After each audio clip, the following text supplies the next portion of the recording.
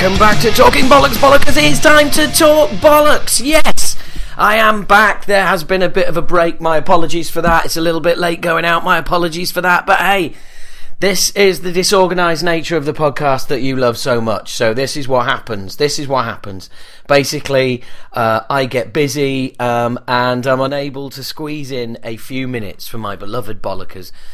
This is the first time, because this is going to go out the very earliest this is going to be out is April the 1st.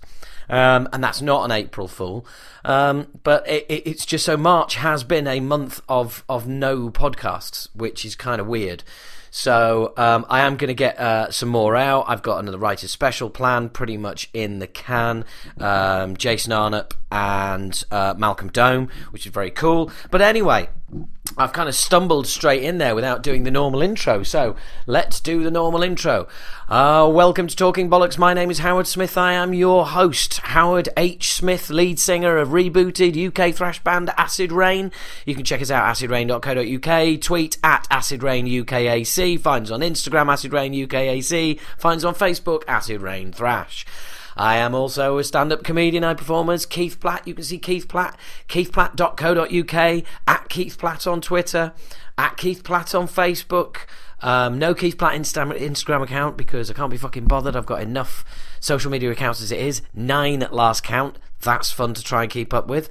And that's what I do. So yeah, I sing a bit, I do a bit of comedy, I vocalise, and this is the Talking Bollocks podcast. You can get in touch with us at Talking Bollocks, the Z on the end instead of an S, on Twitter. You can find us on Facebook at Talking Bollocks, and please do join the party, join the fun, and of course make sure you subscribe to the podcast on whatever app that you are listening to this on, and please do remember, you should download these podcasts via Wi-Fi, listen to them offline. That way, it's not going to eat into any of your data allowance. So please do not stream these unless you really have to. Okay? That's brilliant, isn't it? I'm starting our podcast by telling you not to fucking listen to it. Brilliant! That is the kind of wonky thinking that you have come to expect from me over the years. So it's good to have you back, folks.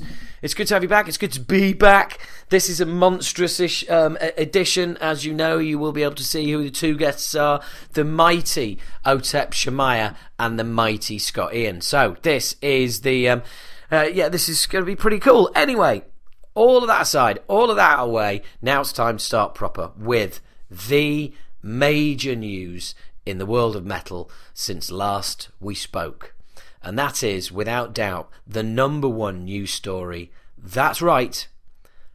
I've bought a turntable and I've started buying vinyl again. Fucking what? But you've always slagged people off vinyl and called them fucking hippies and said what a load of bollocks it is and moaned about scratching on records and all that. You're a fucking hypocrite. Well, I can't deny any of that. To be honest with you, I absolutely didn't see this coming. It totally and utterly blindsided me. I was over at a friend's, we went out for a few beers, and she asked me to help set up her stereo, and she had this turntable that had been kicking around about a year. She hadn't set it up, so I set it all up for her, and we stuck the Acid Reign single on, obviously, and because that's available on vinyl from Dry Heave Records. Go get it. Or alternatively, go on the YouTube channel and post a comment about how it should be released on vinyl because you like your Acid Reign on vinyl, despite the fact it's been out since October, you lazy fuck. Yeah, that is directed at somebody in particular. So anyway, and they also had Fresh Fruit for Rotting Vegetables by Dead Kennedys, and I put it on, and it just sounded amazing, and I just fell in love with that, putting the stylus back on the turntable. I'm well aware how fucking hypocritical and that I'm sounding now. I didn't see it coming. It just blindsided me, absolutely. So, being the OCD twat that I am, went straight out. I've got my. By the way, they gave me the. They actually gave me the Fresh Fruit for Rotting Vegetables as a present for setting everything up. So that's awesome. So that was my first record. I have since bought For All Kings by Anthrax. Scott, if you're listening. I got Book of Souls, the triple vinyl, which is dick-hardeningly good. I've also got South of Heaven on green vinyl. Yeah, I've been a busy boy, you're right, yeah. And I've also got Marillion, Script for a Jester's Tear, and Fugazi. Now, I've got to be honest, those two albums, I mean, they were right there at the heart of my falling in love with music and then falling in love with metal, and to have those albums again with gatefold sleeves, and it's just amazing. So I've also ordered the new Prong album. What's it? No Authority, yeah. And as a double red vinyl, but you get the CD with that as well. I think that's it. I think that's everything that I've got. Oh, and Rain and Blood, obviously, that's on the way. And I'm gonna have to get Master of Puppets as well, but ideally the remaster, but whatever. And I'm not getting those those fucking Metallica box set vinyl things. 150 or 180 quid each. Fuck off. Not a chance. I understand there's going to be Metalli heads out there who want to pay that, but fuck off. Mind you, it's just once in a lifetime thing. Who am I to judge? If I could put a fucking Acid Rain box set out for 150 quid, would I? Fucking hell yes! In a New York minute, motherfucker. So yeah, that's the major news in the world of metal. So now let's go back and do the not so major news. So Brian Johnson looks like he's going to have to pack up, and it looks like AC/DC seem intent on continuing. And with Axl Rose, what the fuck with that screeching gerbil orange haired cockend?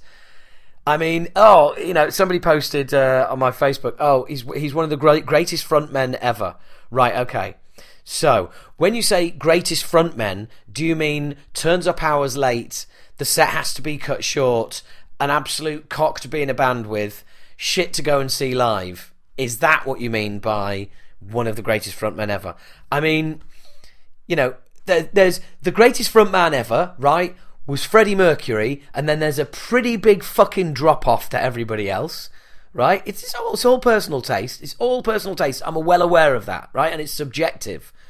But Freddie Mercury is the greatest frontman ever. It's fucking...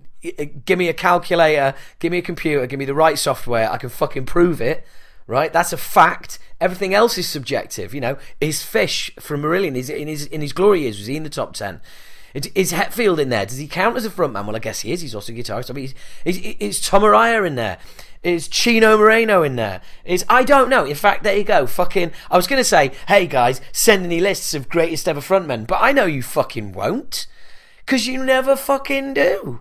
No? So I'm not falling for that old trick again. I'm not falling for that fucking, hey guys, get involved, and then you all fucking stand me up and make me look like a bigger cunt than I already am. Oh, I'm way ahead of you there. But seriously, fucking hell. I mean, there's pissing on people's graves, but that is pissing in Brian Johnson's face while he's still alive. It's pissing in his ears, for fuck's sake. And I think I would rather have somebody piss in my ears, or possibly shit in my ears, as opposed to listen to Axl Rose murder an AC/DC set. I mean, I've seen some people going, oh, this should be fucking amazing. Really? Really? In what universe? Amazingly shit, maybe. Amazingly shit. But for fuck's sake, please don't do it. I just... It does my fucking head in. It really does. But apparently Angus wants to keep going, wants to keep the band going, and a bit more and a bit longer. And there's a chance that these shows will be done with gerbil orange headed cunt. And after that, we don't know. So it's going to be interesting to watch. In the same way, it's interesting to rubberneck at a car accident. They've got to quit. They've got to knock it on the head. But having said that, I suppose, yeah, from the outside looking in, you want to say, oh, they've got to knock it on the head, they've got to knock it. But if you're Angus Young and you feel like you've got, another album, another couple of albums, another couple of world tours in you, you want to do it. You want to do it while you still can. fucking hell. I mean, I've jacked in playing football now, but I used to love it. And if I still could, I mean, I could, but you know, with the knee injury and everything else, or rather the operation I had done on it, yeah, it's just not worth it. And plus, you know, I've now got like commitments with doing festivals with bands, with the band and stuff like that, and it's not just me I've got to think about. If I fucking go out and injure myself and all the rest of it, we have to pull out of a festival, that fucks the rest of the band on. Never mind you fuckers out there who are going, yeah, what about me? I was going to come and see you. Yeah, it fucks everybody who's close to the band straight away. Speaking of which, I hadn't actually meant to do this, but going straight into what happened to me this month. Well, what happened to Acid Reign this month? You will hear. Oh fuck it! It was me going on in the last podcast, wasn't it? About you know, we're opening as it were for Flesh God Apocalypse. We're playing the same stage as Cradle of Filth. It's really weird. Yeah, guess what? Never happened. Didn't play. Some of you may already know this, but for those of you who don't, we set off with we were going to get there. We were going to get there about 3:30, and we weren't due to hit the stage until 6:30. Okay. Instead, we never got there. We got stuck in a horrendous fucking traffic jam on the M40 caused by a jackknife lorry. And once we got out of it, we'd been delayed by basically about 4.5, 5 hours. Totally fucked. Absolutely, totally fucked. So, that was the end of that, really. There's nothing we could do. We got through it. Hammerfest were trying to organise something, and then we rang up and said, look, we're on through, and said, look, what's Satnav saying? He said, we're going to be there at 7:30. We should have been coming off stage at 7:30, and I went, yeah, I'm sorry, you're going to have to turn around. Now, you know, I could have a right old fucking moan about other bands not being prepared to move their sets around to accommodate us. I mean, I could do that, but hey, I'm going to be the bigger man, and I'm going to let all of you figure out what that's all about. But, you know, Metal Brotherhood, my fucking arse. Anyway, yeah, I mean, what a motherfucker, basically. Totally fucking pissed off. But then in the van on the way back, Pete, our bass player, who's well connected in the London scene, he made a few calls, and bingo, we were offered a gig playing the Devonshire Arms in Camden. And fucking hell, we went, right, okay, let's do it. We will not be stopped. We ended up playing it's probably the smallest music gig I've done for about 30 years. It's smaller than most comedy gigs I did. We literally set up in the corner of a pub. We brought our brand new festival backdrop in, and we fucking put it up. It nearly covered the whole pub. We were determined to fucking play it like it was Hammerfest. I spent the majority of the gig dancing about on the bar, and it was just a total laugh. It was the pressure valve that was needed to release all of that fucking absolute bile that we had in our veins after not playing Hammerfest, which was just fucking, how many times do you hear of that? It's so fucking rare. So yeah, got that out of my system. So thank fuck for that. Anyway, moving on. I'm just going to do a little advert here. I am taking 2 comedy courses, and by taking them, I don't mean learning how to be funny, because I'm not. Fuck off, you cunts. I mean, I'm the fucking lecturer. So I'm doing courses on how to develop stand-up comedy, how to develop more accurately a character. So these are courses about how to do character comedy. They're taking place on April the 24th in London, and at the Birmingham Glee Club on May the 15th. If you go to We Are Funny, the We Are Funny project on Facebook, you will see events there. You'll see the events, and you can sign up and come along if you want. Now, please, you know, don't come along and just go like, yeah, I'm not here to do any of that. I just wanted to ask you questions about Acid Reign, because, or you want to hear my Phil Anselmo story, and you want to hear my Chuck Skulldiner stories and all that. No, or my Dave Mustaine stories. No, sorry, I'm not going to do it. That's not what this is for. It's proper comedy courses. So come along, if you will. That does not make a change. Me actually using the podcast for something practical. That does make a fucking change. So what else has been going on? Yeah, I had this thing, right? Basically, beards make bands go shit, and beards make artists go shit, right? I think COC been shit since beards. Latest proof of this is John Petrucci of Dream Theater. He's got himself a big old fucking Amish beard, and their new double album is the biggest pile of fucking wank I have heard in a long time. Now, before anyone throws out Mastodon, doesn't count. They've always had beards, right? But you just fucking play the game. Play the beard game. Name a band. Think of when they started growing beards. They turned shit, didn't they? I'm desperately trying to think of. Desperately trying to think of some other examples now. Fucking hell! I wish I'd actually planned this out instead of being the disorganised twat that I am. Mind you, but fuck that. You're lucky to be getting this podcast at all. Fucking hell, I have been absolutely rammed wall to wall. You can probably tell my voice is a bit raw as well. I mean, I've been fucking gigging like a bastard all over the shop. And it's just been crazy. So again, sorry, yeah, apologies for not getting a fucking podcast out earlier, but that's just the way it is. So yeah, other bands who grew beards and went shit.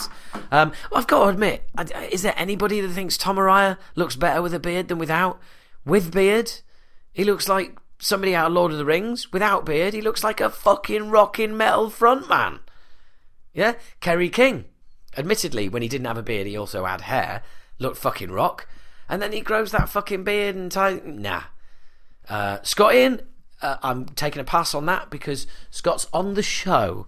And besides, I did actually make the point originally the bands went shit, didn't I? Well, For All Kings, bought it on vinyl. Could have easily used one of my contacts at the label and got them to send me that for free, but you know what? No, it's not that I've got fucking money pissing out of every orifice. I haven't. I'm not fucking loaded. But you know what? There's actually something about buying the vinyl. I went into HMV, right? I went into HMV in Uxbridge last weekend, and I bought the latest Anthrax and Iron Maiden albums on vinyl. I mean, what a fucking throwback that was. 60 quid, fuck me. That is not a throwback. That is definitely a new price. Never that expensive back in the day, but fucking hell. Anthrax and Iron Maiden on vinyl sounding fucking awesome. Honestly, I've gone back there again, haven't I? Tangent fans must be just beating off at the moment because I am all over the fucking map right now. I keep just wandering in and out. My brain is like a fucking child on Ritalin. It's just fucking Ritalin. I'm just wandering around, stumbling into conversations, spouting off about it, and then wandering off and doing it again. To be fair, that if you're not used to that by now, then, you're fucking never going to be used to it. And if this is new to you, then, this is it. Take it or leave it. It doesn't get any better than... Oh, sorry, it doesn't get any better than... It doesn't get better. This is pretty much it. So, if you were expecting something a little bit slicker or... Yeah, that's never fucking happening. Now, I have become aware recently that... I don't know. I don't want people thinking that these rants, because I'm well aware that a lot of you seem to tune in for the rants, in inverted commas, and I'm not a performing monkey. Okay, I'm aware that people seem to be. I'm getting tweeted and I'm getting posted links to bits and pieces, and it's like, oh, look at this, and oh, look at that, and oh, what do you think of this, and oh, and it's like, well. Yeah, you're kind of just putting a coin in the slot in the top of my head and expecting me to do the little dance. Yeah, it's not really going to happen. I'm a very particular. Just certain things get up my fucking nose, as you've noticed, right? And sometimes it's really fucking trivial, and sometimes it's really major. Yeah, I mean, like, when we did the gig at the Dev, when Acid Rain did the gig at the Dev, when Hammerfest didn't happen, I decided on the spur of the moment to change the lyrics from our song Two-Minded Takeover, which is about politicians, to dedicate it to Donald Trump, and I changed a load of the lyrics to slag him off. Again, that's a fucking tangent. What the hell has that got to do with what I was talking about? Right, I tell you what, here comes a rant, and it's about fucking me. Right? I'm fucking sick of it. I'm sick of me. I'm sick and tired of hearing these fucking self-important bollocks. This fucking rants that I go on that are apparently so entertaining, right? Well, you know what? Listening to my own fucking ranting voice. What a cunt. Yeah? You know when I said, if you don't like it, get your own podcast? Well, that's alright for you. You can do that. I'm fucking stuck with this podcast. I'm fucking stuck with me. It's alright for you lot. You get to go home. You can switch me off. You can pause me. I can't. I have to live with this. Day in, day fucking out. I get up. Who's in the mirror? Me. Hey, walk past the shop window. Who is it? Me. Who's on the phone talking? Me. Who's cooking me dinner? Me. It's always fucking me. I never get 5 minutes peace from this cunt. Not fucking one. Not one, not five. Not one, not one or five. 6. 6 minutes. I don't get 6 minutes away from this cunt. That's me. What a cunt. By the way, I bought tickets to see Puscifer, the Tool, Maynard's side band at the Roundhouse in May. If you're there, be good to see. I've got no fucking idea why I've thrown that in the conversation, right? Like it's a conversation, like you get to talk to me. No, I just get to fucking talk to you. This is shit. This is fucking shit, this podcast. I don't know why I fucking do it. It's just more me. It's more... I'm going to get a fucking guest presenter on so I can fucking listen to this, you know? So I can actually listen to an episode of Talking Bollocks without thinking, fucking hell, it's that cunt moaning again. It's that cunt who I live with, who I am all the fucking... What a cunt. Right, that's enough of me. That's enough of me. Okay, I think it's time for myself and Scott Ian to have a little bit of a chat. But no, do you know what? I'm not going to do it that way around, because that's what you're all expecting.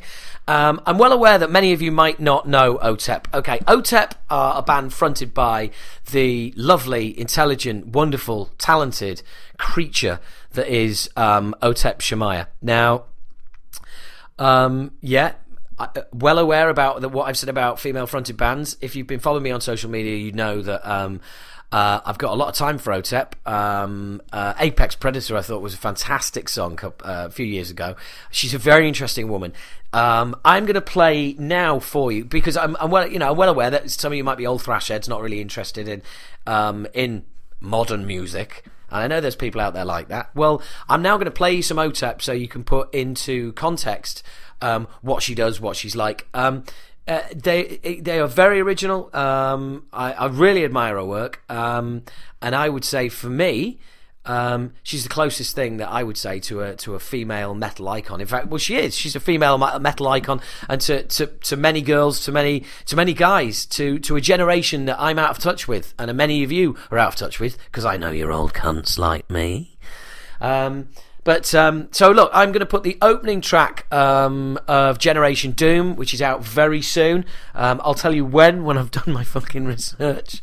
But for now, I love this song. It's called Zero, and I love it. Listen to the lyrics. The whole song is based on the phrase, I give zero fucks, which you know is a favourite. Well, if you're a regular listener, you know that's a favourite phrase of mine.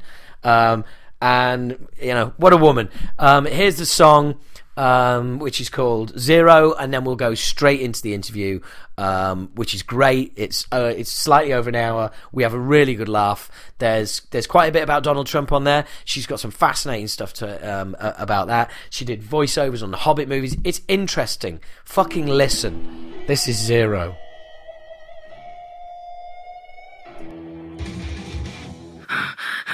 I don't give a fuck. You told me to fear, but all I learned was hate. You want me to disappear, but I won't go away. I won't go away.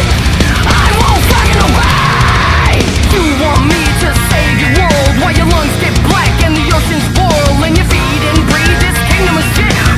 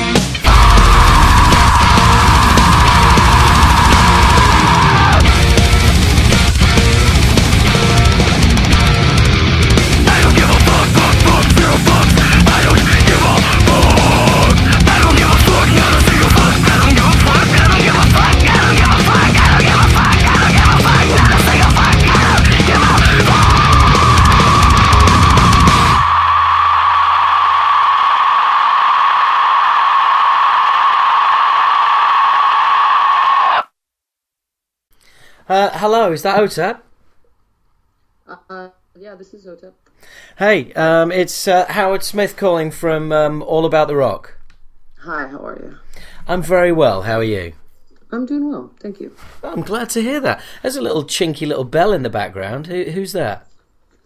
The bell in the background, that is my one of my dogs, probably. Sounds like that's Sir Francis Bacon. Nice. He's from my neck of the woods. Nice. How'd you get him? I rescued him from someone who was a breeder that was pretending to be. They do these adoptions where they'll say that they can't get rid of the dog, and so they say that it's a free puppy, and they offer them for free. But when you show up, they ask you for a $200 medical fee for all the shots and everything. And usually the puppies have been taken away they've been taken away from their moms too early. So they'll also tell you that the dog is either going to be bigger than you want, or I mean smaller than you want, or bigger than you want. And so that you think you're getting a smaller dog, or you think you're getting. Sir Francis was I think they told me he was 8 weeks old, and he was actually 6. So he lost a lot of connection with his mom early on, and luckily I have another dog who's very maternal, and she was able to step in those early stages, and she's also a rescue as well. Oh, it sounds like you got a lovely little family going on there. I do. Thank you. It must break your heart when you go away and have to leave them. It does, and I when we tour the States and North America, I'm lucky enough I can bring them with, because we have the accommodations we travel in on our bus has plenty of room for them. But when we go out of the country, it's really tough, and I have to leave them with a dog sitter or a family member or something. Right. But I have security cameras in my house. All right. And so I can tune in, watch them, and the good thing is I can talk to them and they can hear over the speaker, and because they don't know, they have no idea what's happening. Yeah. They go from seeing me almost every day to not seeing me at all, and so I'm sure they do get depressed.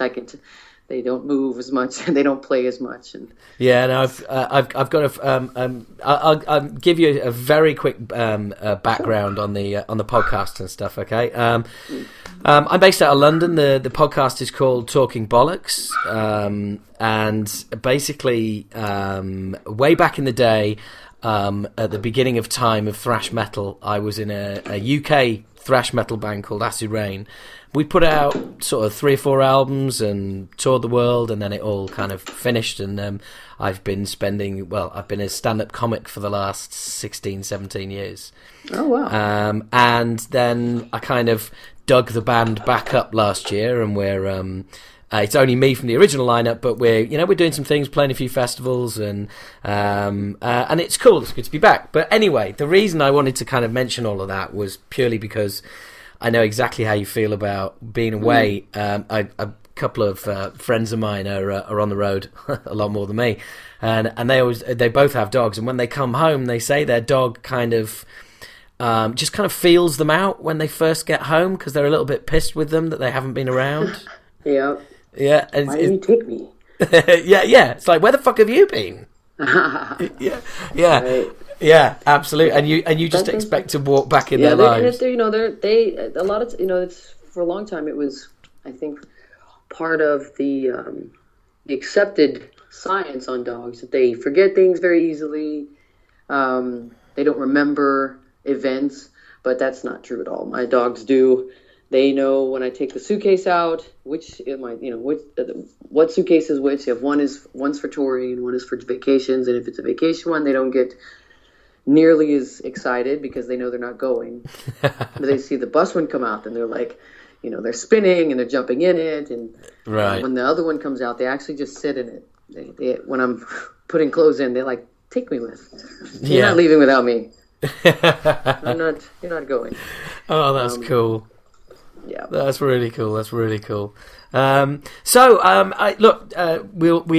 podcast. We'll have a good old chat, and if you got stuff to do, are you on the treadmill yet? Is this one of many interviews you've got to do today? I have another one after this. Yeah. Oh right, okay. Well, let's try and make this go on so long that you don't have to do that. You don't have to do that one at all. And you can say whatever you like. Don't worry, no one's listening. Well, not in that way. You know what I mean? Yes, someone better. Someone's, but if I'm talking, someone's listening, whether they hate me or they love me. Absolutely, you are that girl, aren't you? I am the one they love to hate. That's for sure. Yeah. I mean, there was. I got to be honest with you. There's some. I was handed this. I was not handed, but I was asked if I wanted to interview with you because a colleague of mine said I daren't. She scares me. So well, I'm not unaccustomed to that response. Look, I'll be completely open. All right. I've let you in probably on more than you care to know about me already, but I'm not massively familiar with the band. I'm more familiar with like all of your work. And to be honest, I'm kind of the one thing that I'm really interested in is 3 years ago. I'm sorry to do this. You probably know what's coming. 3 years ago, that you're breaking a band up, and here you are back. I just wondered what happened to change your mind. Was it purely a change of label? Was it a change of heart? Did you miss it? What happened? It's kind of all those things that you mentioned. Oh no! I mean, the music industry itself is not. It's not an easy place to survive, especially if you don't create pop music. Yeah, it's rough, and touring's rough. Yeah, very. Being on the road, being away from your family, you basically end up having two families. You have your touring family, if you're lucky enough to have that. You have your touring family, and then you have your regular family and friends. And I go away and come back, and the whole world has changed in in this few short months, and lives are progressing, things are happening.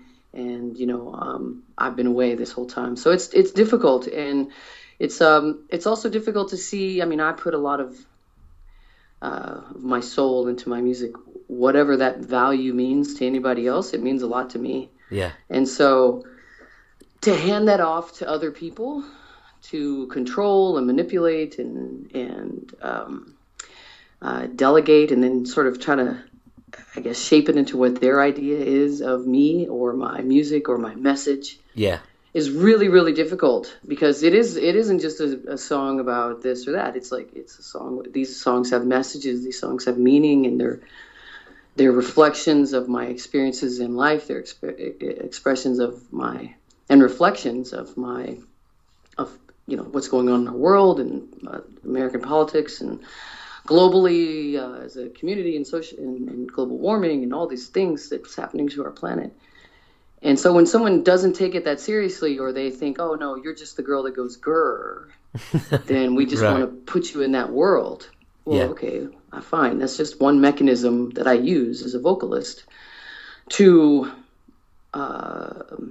put an exclamation point on something that I'm trying to say. Yeah, that's trying to get across. That's an incredible explosion in the film. Yeah, so that's a very reductive way of looking at it from their point of view. Yeah, it is, and so it's hard to do that. And at that time, I really had no interest in doing music anymore. I just it lost all meaning for me in that regard, and like wasn't magic anymore. It wasn't powerful anymore. I could make more money doing other things that didn't cost me as much. Oh yeah, yeah. I mean, I do voiceover work in films and video games. I did the last Hobbit movie. Yeah, I was going to ask you about that. Thank you for getting to that for me. Oh sure, I'm nice. I'm good at segues. Yeah, you are. Yeah, I don't think you need me, to be honest. I'm loquacious. He'll find that out. I hope so. So yeah, sorry. Carry on. Oh no. Yeah. So I did the last Hobbit movie, Battle of the Five Armies. I did Yeah. voiceover work in that. I did voiceover work. I do voiceover work in films and other films, and sometimes you have to sign non-disclosure agreements. But if anybody knows what I do, they can probably hear it in the films. I was in the PlayStation video game The Last of Us. I just did another really large franchise recently, video game. So I have other ways of expressions and other tools where I don't have to leave my home and I don't have to be away for months on end and live on the road without showering for a week and not, wearing the same smelly clothes, all the time. And well, absolutely. And and it's not just all of that hardship as well. It is, and it is also the fact that when it comes down to it, it's a business that it's changing from month to month. No one knows what that is true. What's going to happen next. I mean, people were worried about illegal downloads. Fuck, nobody can be even bothered to illegally download now. People just want to stream. They don't give That's right. They don't actually want to physically own the music anymore. That's no thing. And that was my big conversation. And it has been since I started as a wee lass in this business. When I sat down with nice voiceover skills there. You got Scottish down. Oh, very good, thank you. So I sat down with the head when we first got signed to Capitol Records. I sat down because they didn't have a president at the time at Capitol. So I sat down with the head of EMI. Who they owned Capitol and they owned a bunch of labels. Yeah. And his name was Ken Berry, and I sat down with him in the president's office of Capitol Records where he met me, and it was a really magical time at that moment because Clive Davis's son Fred Davis is my lawyer, so it was like this old school, music kind of legend talking to the head of EMI, Ken Berry. They were negotiating my contract to sign to Capitol Records, which. They didn't have anything like us at the time. They had but they had the Beatles and they had Radiohead and I thought they would understand intention. And when I sat down with them, they were talking to me about file sharing and pirating and all of that. Right. And they asked me my thought about it. I was like, embrace it. That's, and everyone in the room was like, yeah, embrace it. And he said no, and they ended up fighting it. They fought it. They took it to court. They did all these things. And so since then, every record cycle that I've gone through, all the labels that I've been on, I think 4 now. I did 3 albums with Capitol, 1 album, 2 albums, 3 albums with someone else, and now so 3 labels. This is my 4th. Yeah, okay. Right. Trying to keep up. But they're like marriages, aren't they? Basically, I try to tell them, you have to understand. The record industry didn't invent iTunes. They didn't invent Spotify. They didn't invent Pandora. They're fighting those things every step of the way when instead of embracing the technology that's available that will increase exposure for fans, they're fighting it. And it's it's cannibalizing itself. It's an Ouroboros. It's the serpent that eats its own tail. Yeah. So dealing with that kind of environment where we're standing at the edge of all this amazing wireless technology that's happening right now, and people are more connected in the world than they've ever been, and this is exactly what I've always hoped to do as an artist, to be able to connect to people everywhere at once, and struggling with it. So it was a really difficult time for me to manage all of that. Yeah. And say, I don't want to fake it. I don't want to fake being in the record. I don't want to fake a record. I don't want to just keep putting out music and selling, half a soul, or not even maybe, a smidgen of my soul to the fans, when that's the whole purpose I got into this, was self-expression and that. So, we took some time off. We still kept touring. I mean, we function very well. We're quite autonomous. We don't need a whole lot of guidance. We're not babies. We know how to do our jobs, Yeah.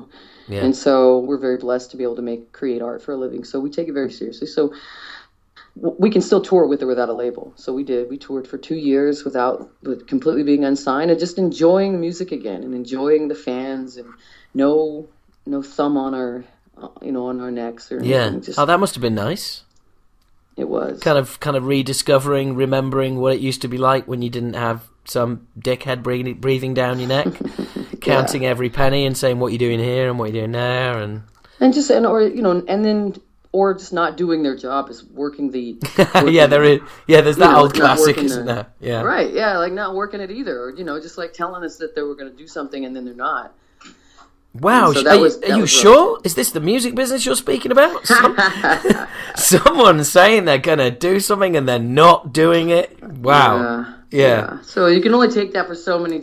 I mean, I was writing a record, 13 songs, full-length songs, each original, all, pretty original content, I think, at once every year. So we were writing a record a year. Fuck, that's unsustainable, that. And it was great. We enjoyed it. I mean, I love creating. I love that part of it. But then, you sit down with someone and I tell them, okay, this is what we wrote. This is how it should be done.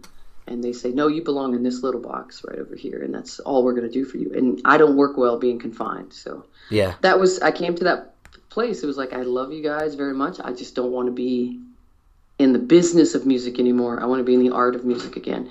And so that's what we did. And we took off. Though that time really helped pollinate and nurture the spirit of music again for me. And I think I'm really proud of this record. It feels like the first album again. It's really beautiful. Yeah. Moments that I've been experiencing.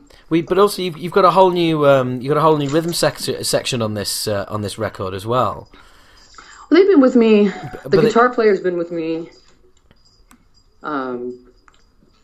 Did you say the musicians? I'm sorry. No. Sorry, I said the rhythm section. Oh yes. So it's your first record with them. Well, the same drummer for a minute, but new bass player for sure, and those they come and go, like I say. But it's hard. I mean, legitimately, it's a difficult life to be a touring musician. Yeah, absolutely. I mean, the thing is, it's once upon a time you thought if people left bands, then there's obviously there's some shit going down. People don't like each other, or there's stuff like. But now the way the industry has progressed, I mean, look how often you see people stepping out of tours. Yeah, it happens all the time. Yeah, and that never used to happen. That's because it was a huge payday. It's not anymore. It's really not, and not for bands like ours. Not unless you're a pop act or hip hop act or what they call. I mean, we're actually very lucky for this album. I mean, I feel we've never really had a radio single before, and that's something when you're like a young person and you're like you want a band and you want your song on the radio and all of that. And we've never really had that before. So to suddenly have that now on this album after taking time off, it feels really special. But at this moment we're wondering, I'm looking at different radio charts and different radio things, and I'm looking at the alternative stations and what they consider alternative music now. So I've not been in this world, so I don't know it. Yeah. But what's played on terrestrial radio and what's considered alternative to what? What's the alternative? What is it alternative to? I thought alternative music was supposed to be, sort of the different, the oddball music, or the outcast music, and it's not. It's really not anymore. So it was really interesting once, because we were getting a lot of requests for this one song that I wrote during a really, really dark time during that time, and it's really a kind of a very personal song, and to have all this interest in it is, I don't know, it was kind of illuminating in many ways.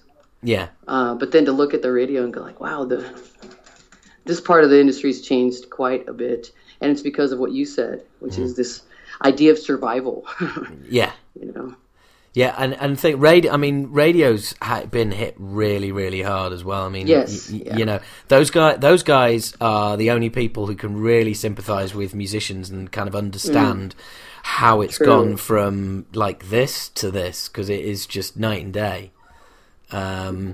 I mean, once upon a time, you know, being a DJ was like being in a band. You know, it's a full-time paid job, and, Right. You know, and as all the money and revenue has just kind of slowly seeped out of the music business, and it's unfortunately, poor old radio dudes have gone the same way as musicians. It's weird. Mm-hmm. It's very weird. And we have, you have whole industries that have been affected. Even you've got. Oh, what happened there? Here we go. Oh, I lost you. Hi. You put me on hold. I did? Yeah. Oh, it was an accident. I think I'm having some difficulties between I don't use Skype very often. Oh, and, right. My laptop logs in whenever it wants. Right. So I think that might have been what happened just now. All right, look, no problem. But, my laptop might have logged in while we were on the phone. Sorry about that. Yeah, hey, no problem. So anyway, look, we were talking about actually, rather, because I'm a little bit worried that we're both just going to just get really depressed about the music business here. Yes, indeed. Topics. Yeah. So we're going to keep recording. I'm going to try and get Otep back, and let's see what happens. Aha. We're just two unlucky souls today. This is going to be the best interview that never fucking happened. That's what I'm saying, man. Yeah. Apparently the music overlords have overheard us bad-mouthing them. Yeah, that's right. You motherfuckers aren't going to talk today. Yeah, that's right. Yeah, absolutely. Oh, you want to talk about something other than the music business now? Oh, we'll see about that. Yeah, I know, right? It's ridiculous. Oh, really? Yeah. So look, before everything goes shit-shaped again, how did you get into voiceover work? By the way, I've got to say, I'm sat the other end here. You've got one of those voices. You really have. I mean, you know, you've got that movie star voice, girl. Honestly, you got to get in there. Thank you. I don't have any. Although I get approached all the time because I have I do have a look, I guess. And a lot of times the agents will come up to me and say, we don't really have any edgy girls. We'd really love to have an edgy girl. Oh. Can you? Oh God. Would you? And I'm just like, I don't really want to do anything on screen. The voiceover stuff is fine and it's fun, and I get to do all kinds of things from just creature noises to vocal doubles to playing characters and even narrative work. I did. There was a children's charity where they were donating $8 million or something to help underprivileged children and to help with them get surgery and things they need here, because we still have private healthcare in this country, which is ridiculous. But that's a whole other issue. But so it's fun to do. I ended up. I was talking to someone one night, and they didn't know that I was a singer in a band, and they asked. I'm completely jealous, but hey, good for you. But that's okay. But also that whole being approached, like you say, about like an agency saying, we need an edgy girl and all the rest of it. It's like it when you've said what you've said about the music business, it's like, do you really want to be then? You just basically got to suffer that whole that whole machine again, which is distilling you down to a look, basically, instead of a sound. Yeah, it's but the difference for me is in that world, just like with voiceover and the other things that I do besides music, it's not the same emotional investment for me. Right. I don't know why that is. It's a different kind of investment. I still take it very seriously. I still appreciate it very much, but it's just not the same. I don't know why that is. It's a different animal spirit for me. Hey, look, I know exactly what you mean. I mean, I've done stand-up all these years. I absolutely love it. I've done stand-up more than music, and And yet, getting back out on that stage last year with the band, there was just something about it that I can't put my finger on. And I mean, it does have that. It, absolutely. And friends who are comedians were saying to me, "So which do you prefer, then, music or comedy?" And I was like, "Oh, guys, that's not fair. It's like saying, what's what's my favorite child? Like, I don't have any children, but if I did have them, that's what the question would be like." That's right. Yeah. And I kept avoiding the question, and then one of them said, "Okay, I've got a question for you. Friday night, you've got a comedy gig or you've got a music gig.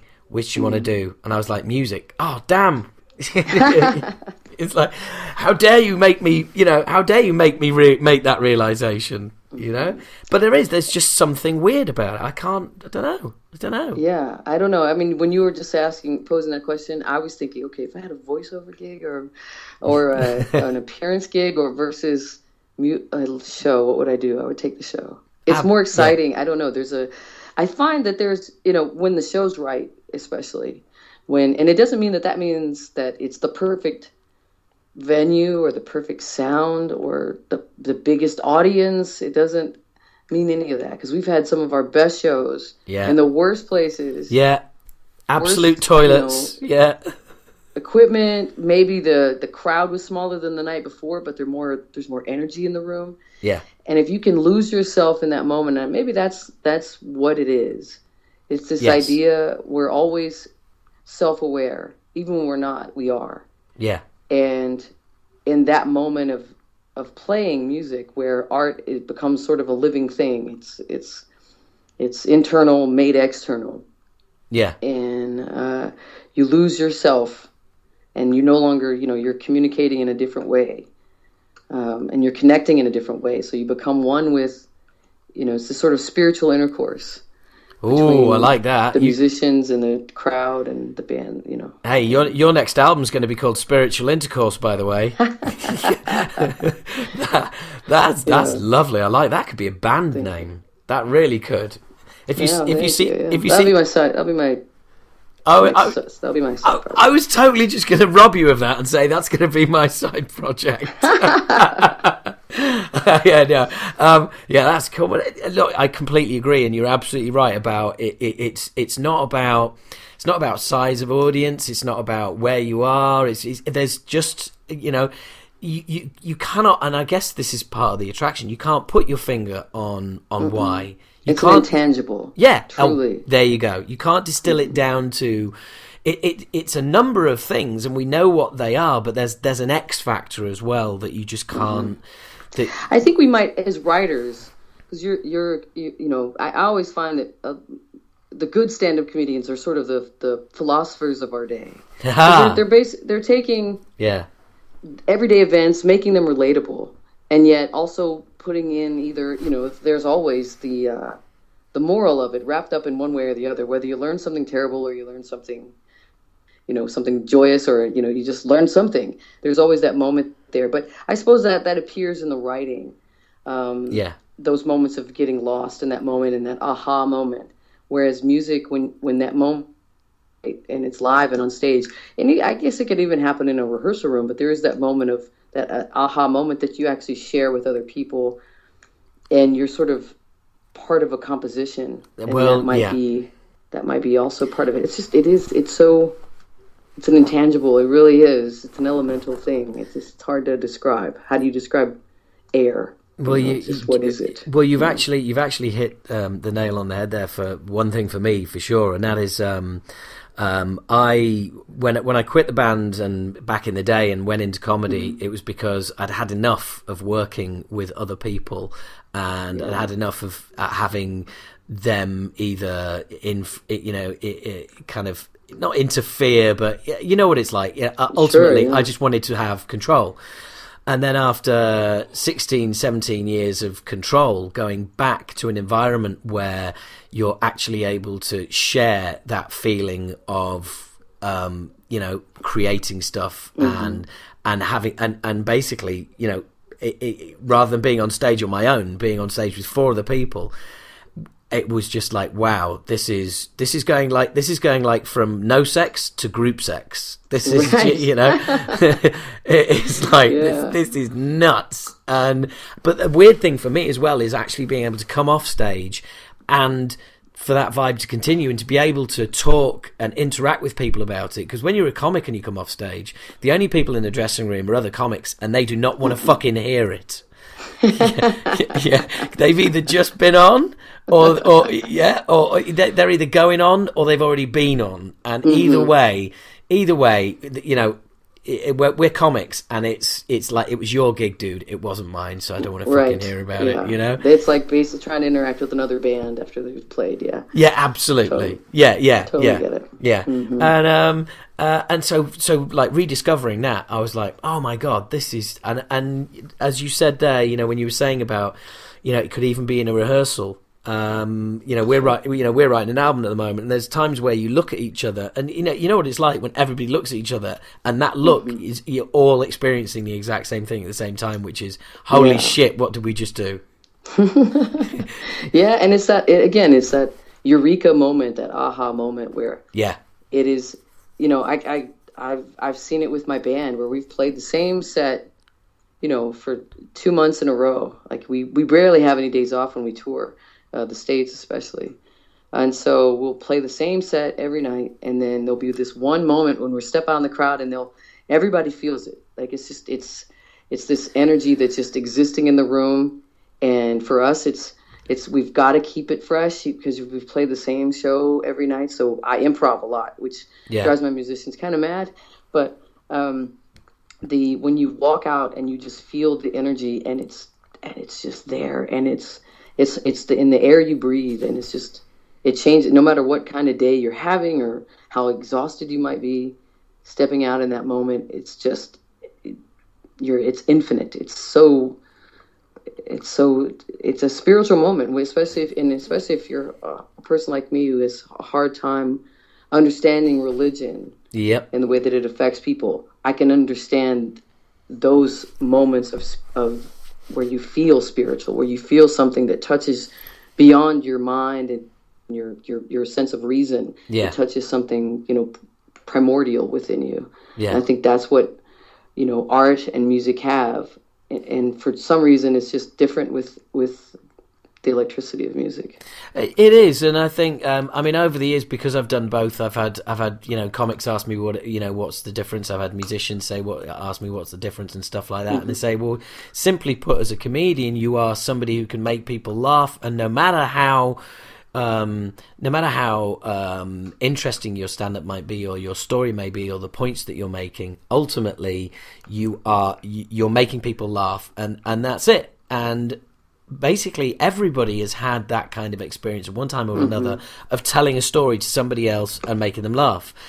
But music, not, you know, for want of a better description, because I, like you, I'm just a car-carrying atheist. But I struggle with the concept of soul completely. Yes. But I have indeed. to say that if I could describe it, the difference is music touches the soul. It affects people emotionally the way that the other things don't.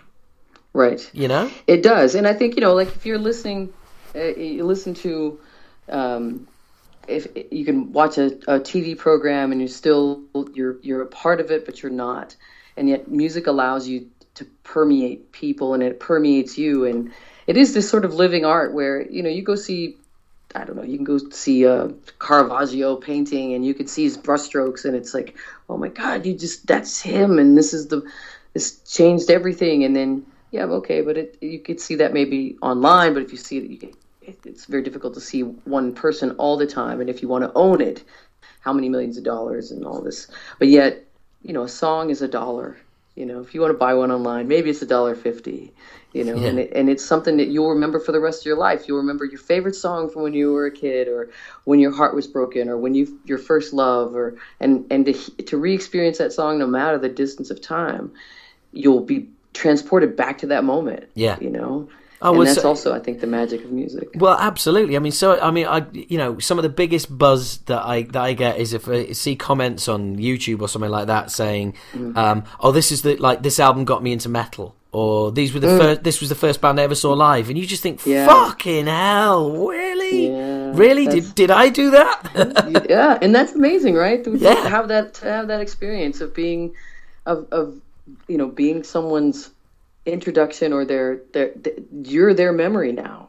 Well, that's we it. all have Yeah. ours, and now you're that person. That's it. It's like, I mean, Black Sabbath got me into metal, and I'm looking and going, "What? I'm your Black Sabbath? That's insane!" Isn't that amazing? That's fucking I just crazy. love that, and yeah. I can't imagine. I mean, I've done spoken word stuff. I've done poetry, and I've given speeches, political speeches at rallies and things. I've never done something as I think what you do. I wanted to mention this earlier when we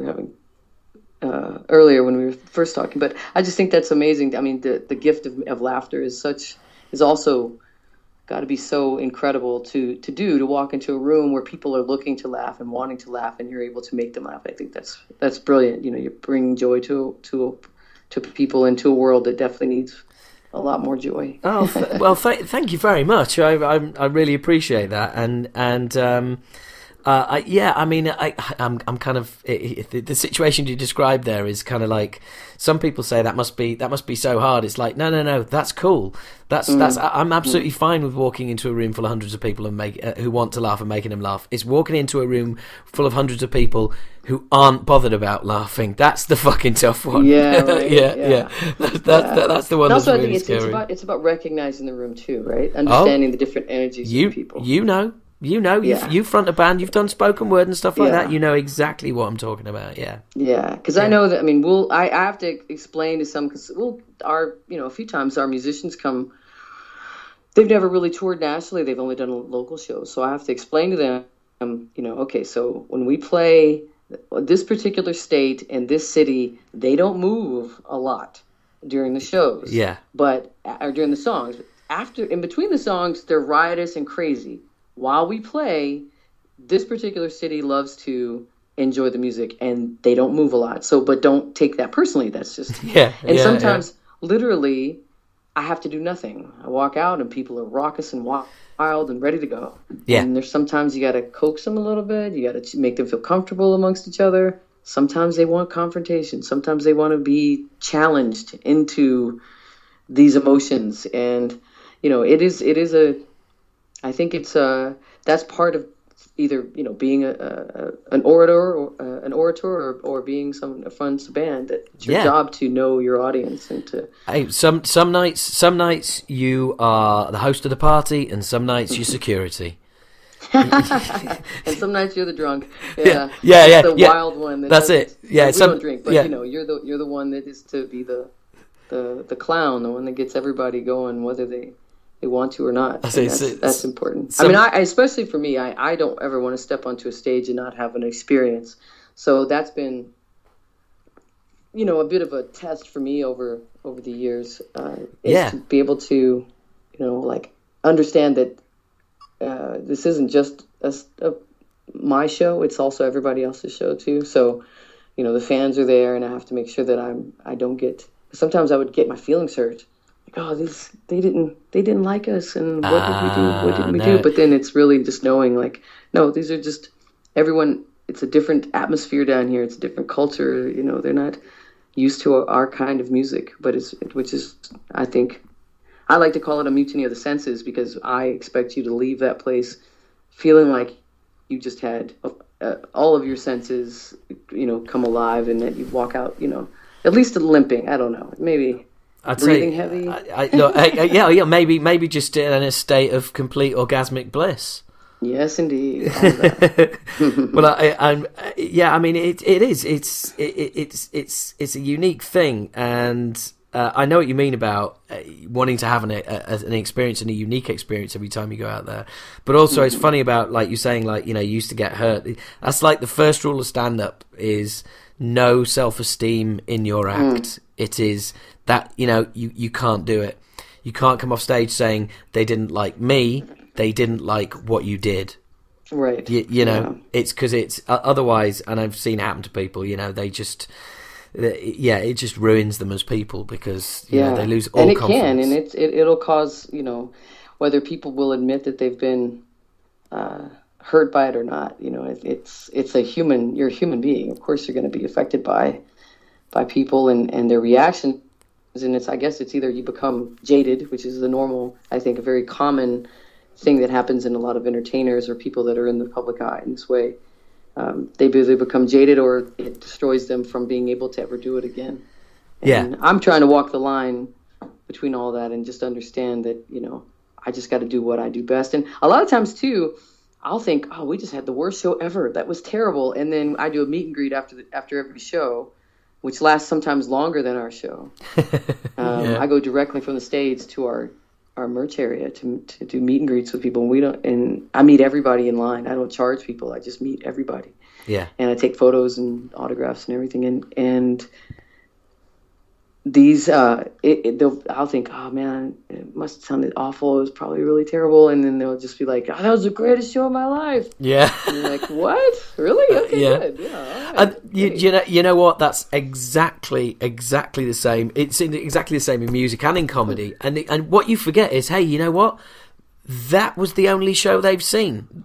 Yeah. That they don't see brilliant one night. They don't see not very good the other. They just see the one show. Yeah, that's right. Yeah, absolutely. No, and I agree.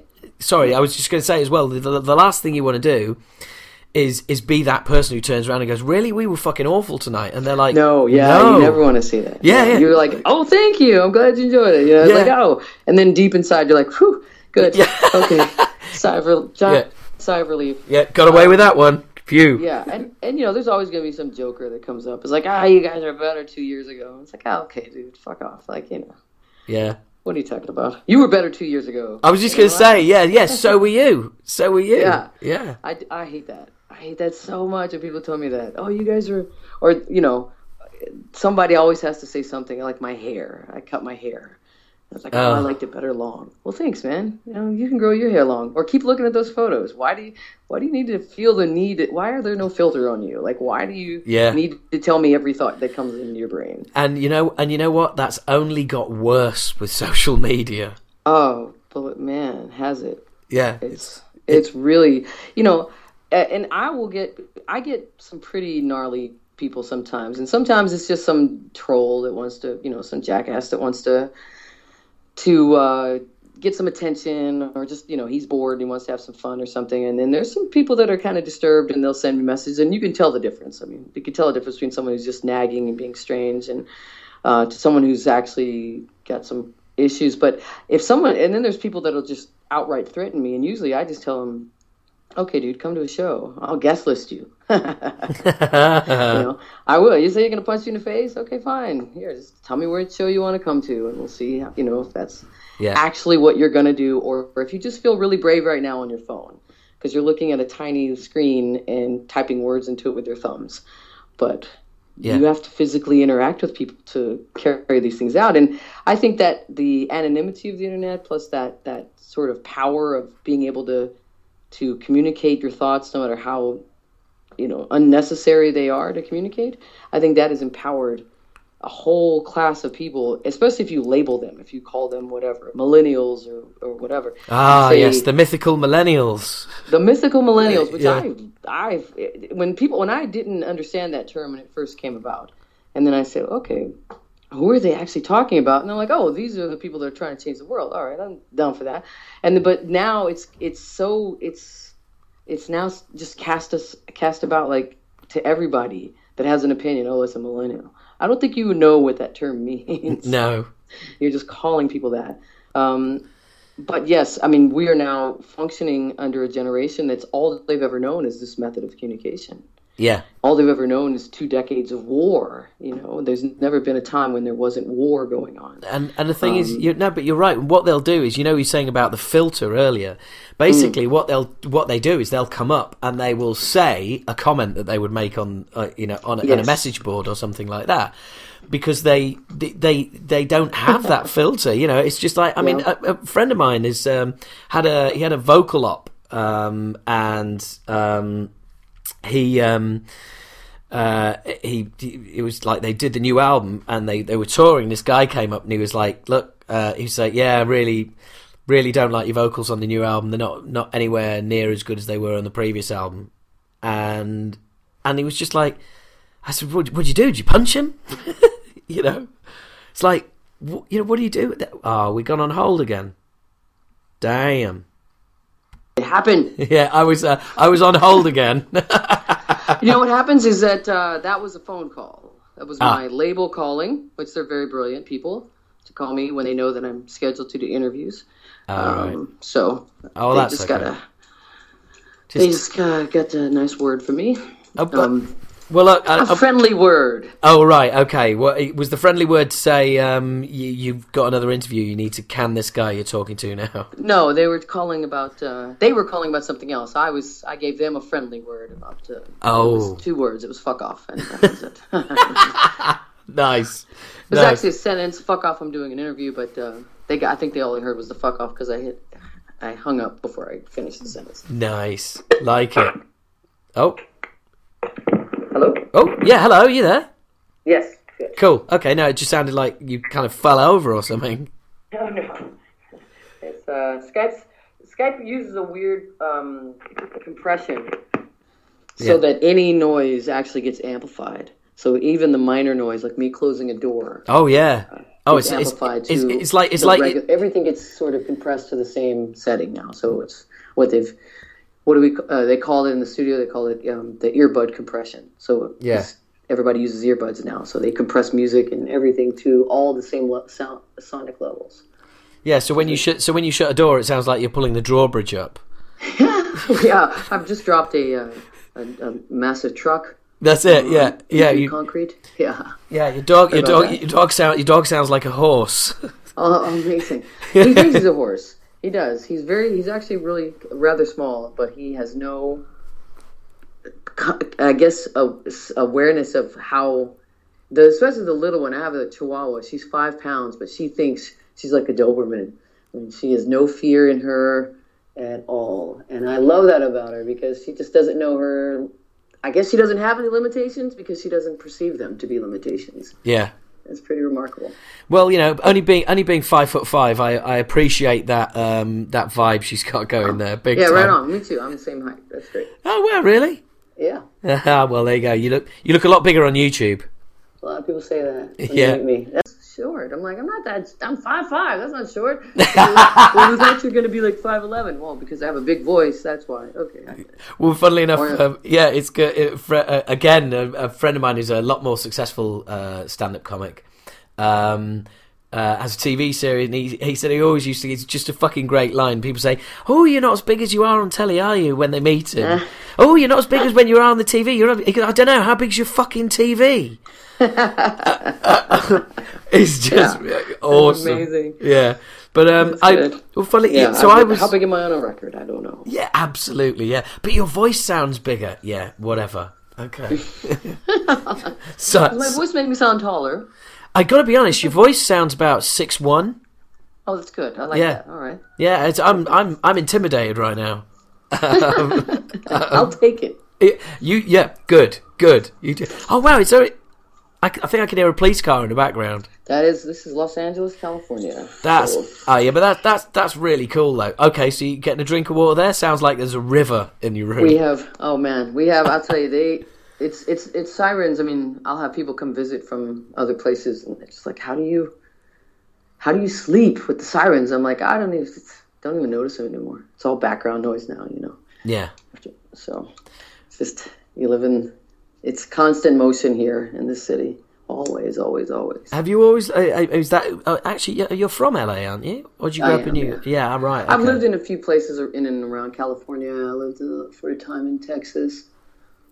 I love Texas. I love the people of Texas, but then there's a large majority of conservatives there that I don't necessarily care for. Well, I was amazed. Didn't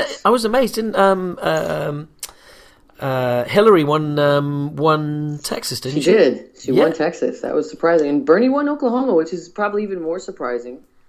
Now you see that Oklahoma's probably more conservative than Texas, if you can imagine that. Really? Well, because it is. Texas is bigger. It's the biggest state in the union. Yeah. Outside of Alaska, but in the lower 48, as they call it. Yeah, with more than like 1,500 people living it.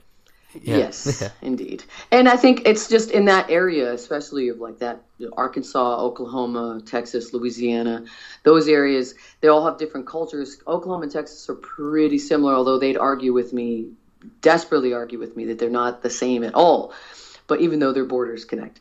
But it was, for Bernie Sanders to win a state in the South that's that big, that's not establishment, but as an atheist socialist, Democratic socialist, we'll say. I'll correct that. Ooh. As an atheist who's a Democratic socialist, to win a big state like that is important. Although it is mostly, there's not a lot of diversity in that state with regards to race. So that kind of probably, I think that's what the pundits are saying today is the reason why he won it. I have a hard time with a lot of Americans who don't understand that we already live in democratic socialism here. Most of our government programs are socialist. They just don't understand it. They've heard that word socialist for so long that they think it means, it's communism, basically. So it's communism. Yeah, it's the thin end of the wedge. It starts with socialism, it's then communism, and then we're all in. Yeah. That's right. Or that they don't know the difference between communism and socialism, and they don't know that they're competing ideologies, and they don't understand the difference between, they used to call President Obama a socialist, communist, Marxist, Muslim, Christian. And they believe that. They didn't mean that as like a joke. They really thought that he was a Marxist and a socialist and a communist, and he was also a Muslim and he was also a Christian. Wow. That's a lot. How they were able to put all that together? How? Because those words sound scary. How does he do it? I mean, we thought we were busy, I know. Look at the plates he's juggling. Where does he get the time? Yeah, he's got religion in the air. He's got, how the hell's he doing all that? He's managing to embody two political philosophies and two religious philosophies. Wow. Well, three if you consider Marxism. Oh yeah, sorry, yeah. So there's three of those. He's able to somehow find a way to do that. It just those things sound scary here. Yeah. So they don't understand the difference. They don't understand the difference between a Hindu and a Muslim here. Yeah. So it's very difficult to explain. Well, our fire department is democratic socialism. Our military is democratic socialism. Our community hospitals, we do have those that the state pays for. They're not very well funded. And they don't. It's where you go when you are poor and you don't have a lot of money. Yeah. And we have those. Fire department, police department, military. All those things are paid for by the society, which is socialism. And so I was surprised at that win last night. Hillary, I expected. She's been in the public eye a long time. She's accomplished quite a bit. Yeah. And so but that was a big win in Texas. I was surprised at Ted Cruz. I mean, the Republican side is even more batty, where you have Donald Trump, who is perhaps the weakest candidate we've ever had running for president, running against even weaker candidates. I mean, I suppose I should say weakest front runner we've ever had, beating up the weakest candidates we've ever had on the Republican side, Marco Rubio, Ted Cruz, and that gang of nitwits. I mean, it's actually pretty amusing to watch what it's kind of devolved into now. Just, for us, there was always, some sense of like everybody's playing the same game, and then Trump just comes along and he's like, I'm just going to insult my way to the nomination. Yeah. I'm going to insult you. I'm going to insult the media. I'm going to insult a whole race of people. Yeah. And then he's able to denounce, Hispanics. He's able to denounce Muslims on the spot. Like, yes, we're building a wall, we're keeping all the Mexicans out, we're banning all Muslims from this country, but when he's asked about a white supremacist, he's like, I've got to think about it. Where do I stand on that? Yeah. And it's like, I think he probably wanted to really, he probably couldn't remember if the guy was as orange as he is.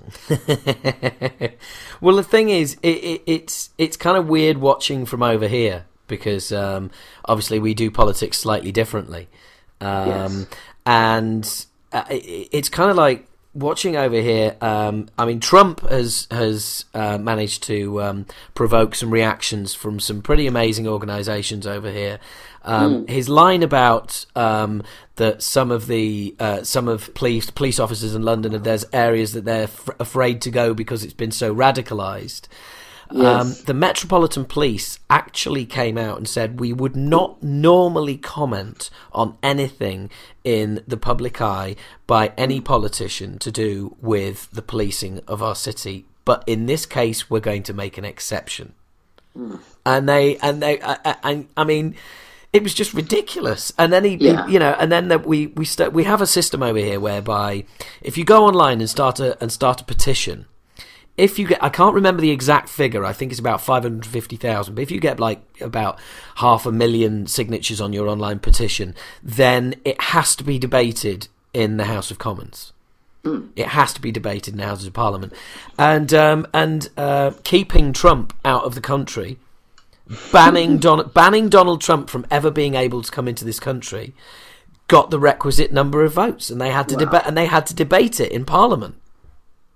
Yes, you know what? I saw a bit of that on the news, and first of all, it was amazing. Second of all, it's shameful, and I apologize that you guys even need to bother with that. As an American, I will be a spokesman and say I'm sorry for all other Americans that we've been bamboozled. A certain population has been bamboozled, and it's people can try to find the niche of why he's so popular. They can try to sort it out. There's many, he's a reality TV star. He's Donald Trump. The Trump name has been associated with wealth in this country for a long time and power.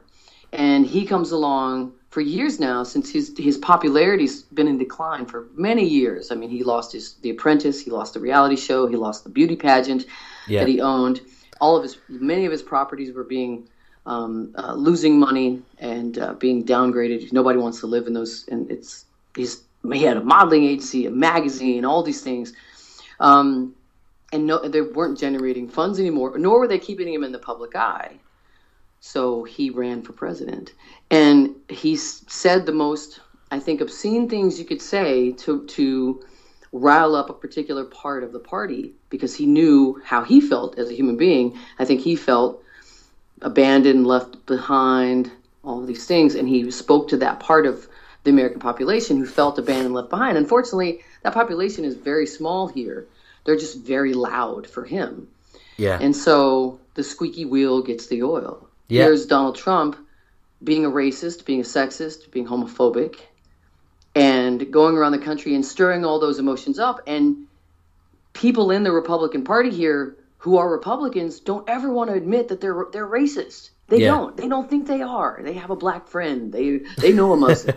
They saw a Muslim walking down the street and they didn't call the cops. I mean, that's they were so gracious not to call the police on someone who wasn't breaking the law. Yeah. But for them, that's how they see it. They don't think they are, but they are.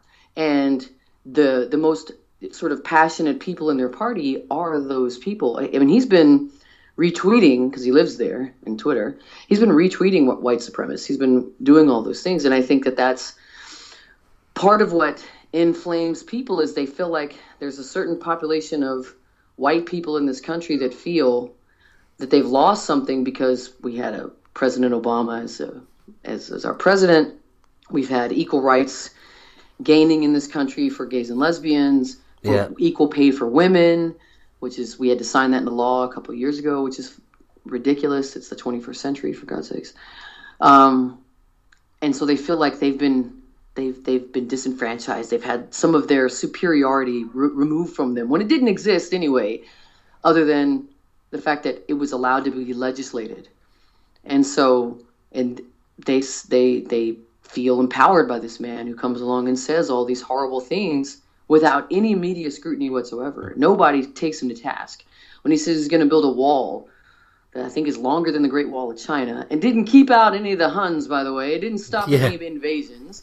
He says he's going to do that, and yet you say who's going to pay for it? Mexico's going to pay for it. How are you going to enforce that? I just am. Well, not only that, but it's like well, who are the best people going to be to build that wall. It's fucking Mexicans, isn't it? That's right. You're gonna have to employ. Well, there's actually there's a city, and it slips my mind at the moment, but there's a city in the United States that actually did this. They removed all of the immigrants out of their city somehow, and their economy collapsed. Yeah, because there are people who come here, and we also have this weird hypocrisy of people who come here for work and for jobs and from Mexico, and they're deemed illegal aliens. But people who come here from Cuba, when they enter in through California or Texas, they're called illegal aliens. When they enter in through Florida and Cuba, they're called refugees. Yeah. The same people escaping the same thing. They're coming here to get out of a regime, to make money for their families, to send it back to Cuba, to send it back to Mexico. Yet it's deemed differently because Cubans are a huge voting bloc in Florida.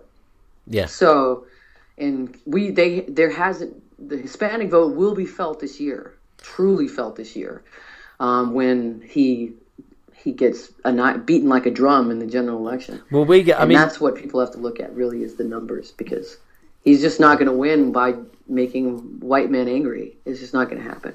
Yeah. Yeah, he can make people angry. He can make a lot of people very loud and feel like they're being represented. But ultimately, he's insulting way too many other groups. World. I mean, he's he's a hypocrite. The fact that he says he's not going to do that. We shouldn't be doing business with. We should make with China and Mexico. Yet you look at his products, Trump products, his suits and his ties. Where are they made? In China and Mexico. Yeah. It's insanity. And yet again, here we have the media covering him. And he not only is he getting media coverage almost all day here. If this guy walks outside and sneezes, it's covered on the evening news, on the daily news every day. Donald Trump sneezed today. I mean, it's that kind of thing. And not only that, but he's also being covered by the entertainment news here. Oh, that's just fucking ridiculous. So there's no other candidate that's on Entertainment Tonight or on TMZ or on those all the other entertainment programs are as well. He's on all of those. So they've made it possible where he claims he's self-funding, which he is, and he's gotten about $7 million from donations, and he also gets paid back from the Republican Party. If he is the nominee, he gets his money paid back from all the investment all the loans he's given himself. He gets that money paid back. So he's not really self-financing. The Republican Party is going to finance it. They get it from donors and super PACs, everything he's claiming that he's not doing. Yeah. And, he has to spend very little of that money, though, on TV ads because he's on TV. And when he's on TV, he's giving press. He's either giving speeches and where he just says things like, we're going to do it. It's going to be terrific. You won't even believe it. It's going to be huge. Yeah. Right? It's like I won't believe it. Yeah. It's like he's advertising winning the lottery to everybody. Yes. And that's what people believe. They think he's going to make them all rich. And how's he going to do it? He's just going to do it. He's a businessman. Forgetting how horrible businesses have been to us. And that's why we needed the government to make laws. Yeah. So that we didn't have child labor. We have child labor laws because they were like putting 6-year-olds to work. Well, I heard him saying, we can together we can make America great again, and it's like, well, right. Who says it's not? For who? Yeah. When's it going to be great again for Black people? Because it hasn't been very great for them in this country for till about maybe 30 years ago, and the police are still killing them in the streets here. Yeah. For gay people, when has that ever happened? Oh, we just got rid of DOMA, which is the Defense of Marriage Act, which made it illegal for gay people to marry in this country. Yeah. Even though it's a civil contract between two people. That's all it is. You go to a church if you want to, but here you just go to the courthouse and you get a marriage license, and then you sign it, and then you turn it back in, and that's all it is. It's for taxes, it's for that kind of thing. If they made it illegal for gay people, that just happened. Great again for who? For women. We just had the right to vote in this country since the 1920s. Yeah. So he says that, and people love the idea of, yeah, America's terrible. Our country is in trouble. And yeah. Because they feel fear sells. Like it is. Fear will get people out of their houses and ticking boxes. Mm-hmm. No one's going to vote for the guy who says, do you know what, things aren't really that bad. You know, there's some stuff that we need to do. We got to keep pushing forward to realize the potential of our capacity, or it has to be it's horrible and the thing is like we have such historical amnesia in this country. Maybe it's in every country, but it's especially great here when you think we're supposed to be this bastion of democracy, this beacon of democracy in the world, and you look back and you go, okay, so 8 years ago, things were really horrible here. We had George W. Bush and Dick Cheney as president. We started 2 wars. The economy was crashing. The job rate, nobody had jobs here. The housing market, people were being evicted from their homes into the streets. We didn't have health care for everybody here. We have it now, sort of. But 27 more million people have health care in this country than they did before 8 years ago, which means they're healthier, which means they're not a burden on the taxpayers. Yeah. And yet he's going to spout around with these stupid red hats saying he's going to make America great again. And it's just like, and people are buying into it. And then you ask him, okay, do you know that he filed for bankruptcy 4 times? And you know who got hurt? Not him. He got paid. He filed bankruptcy, so we have to pay everybody else. And that means the working people, the contractors, the carpenters, everybody who were building those projects didn't get paid. He's talking about you, your families, not him. That dude got his money. That's why he's got a gold bathtub. Yeah, absolutely. Yeah. That's why he's orange. I think he's trying to turn himself into gold. I think he wants to be Midas or something. Nobody can. He has cataracts or something's wrong with this man because nobody can look in the mirror and go, "I look good with that shade." I want to be basketball orange. Can someone? I want to know. I want to know how somebody with that much money can't get a decent hair transplant or something. Well, if there's a quote from I think his first wife's book, where the reason he does that comb over like that is because he got surgery or something to fix a bald spot, and they botched it. They moved his hairline too low or something like that. Oh, right. Okay. So now that's why he has that horrible hair. But yes, you think about a guy like, hey man, you don't want to just trim that a little bit, comb it over just a little bit, just a little bit, no, something that's a little up to date. But now it's become, if you see just the image of that hair and some sort of an icon, you know who that is. It's become so iconic of and representative of what this man is, the hair. Oh well, okay. The orange skin and the hair. Here's iconic for you. The other day there was a quiz online for a UK newspaper called The Guardian, and there was a quiz on there, and it was called Guess the Quote: Trump or Hitler. Oh my God! And basically, it was 20 questions. It was like 20 or 15 quotes, and basically you had to read the quote, and then you clicked on either a picture of Donald Trump or a picture of Hitler. Wow! And that's the kind of fun the rest of the world is having with your presidential he debate. Mussolini, and they told him it was Mussolini. He goes, "A good quote's a good quote." Oh, fucking brilliant! Brilliant. People that. He said that. A good quote's a good quote. Jesus Christ. That, however, ironically, that is a shit quote. Yeah. Yeah, exactly. And so, for him, he's really become this. You see how, people always ask questions, especially now, students of history will say, how did these tyrants take control in other places around the world? How did Hitler come to power? How did Mussolini come to power? This is how. Oh, yeah, this is how, yeah. People listened and didn't question, and they fell into the rhetoric. Yeah. And I mean, they didn't pay attention. And I think it's different this time because people are paying attention. He's taken notes right out of their books, though. I mean, allegedly he's a big fan of the Nazi Party and how they came to power. That's again quotes out of his wife's book. I guess he had Hitler's biography or something next to the bed and would read it all the time. But here's the man that is running for president of the United States. It's wanting to wall us in from around the world. I wrote this piece recently because this website. It's very funny. I told you we started off the. Oh, I think I have to go soon. We started off this podcast with talking about how I'm the one that people love to hate. Right? Yeah. There's that exists in all forms, even in the media. So there's this Access website, and they're kind of they're like a music TMZ or a metal TMZ, I suppose, hard rock, aggressive music TMZ.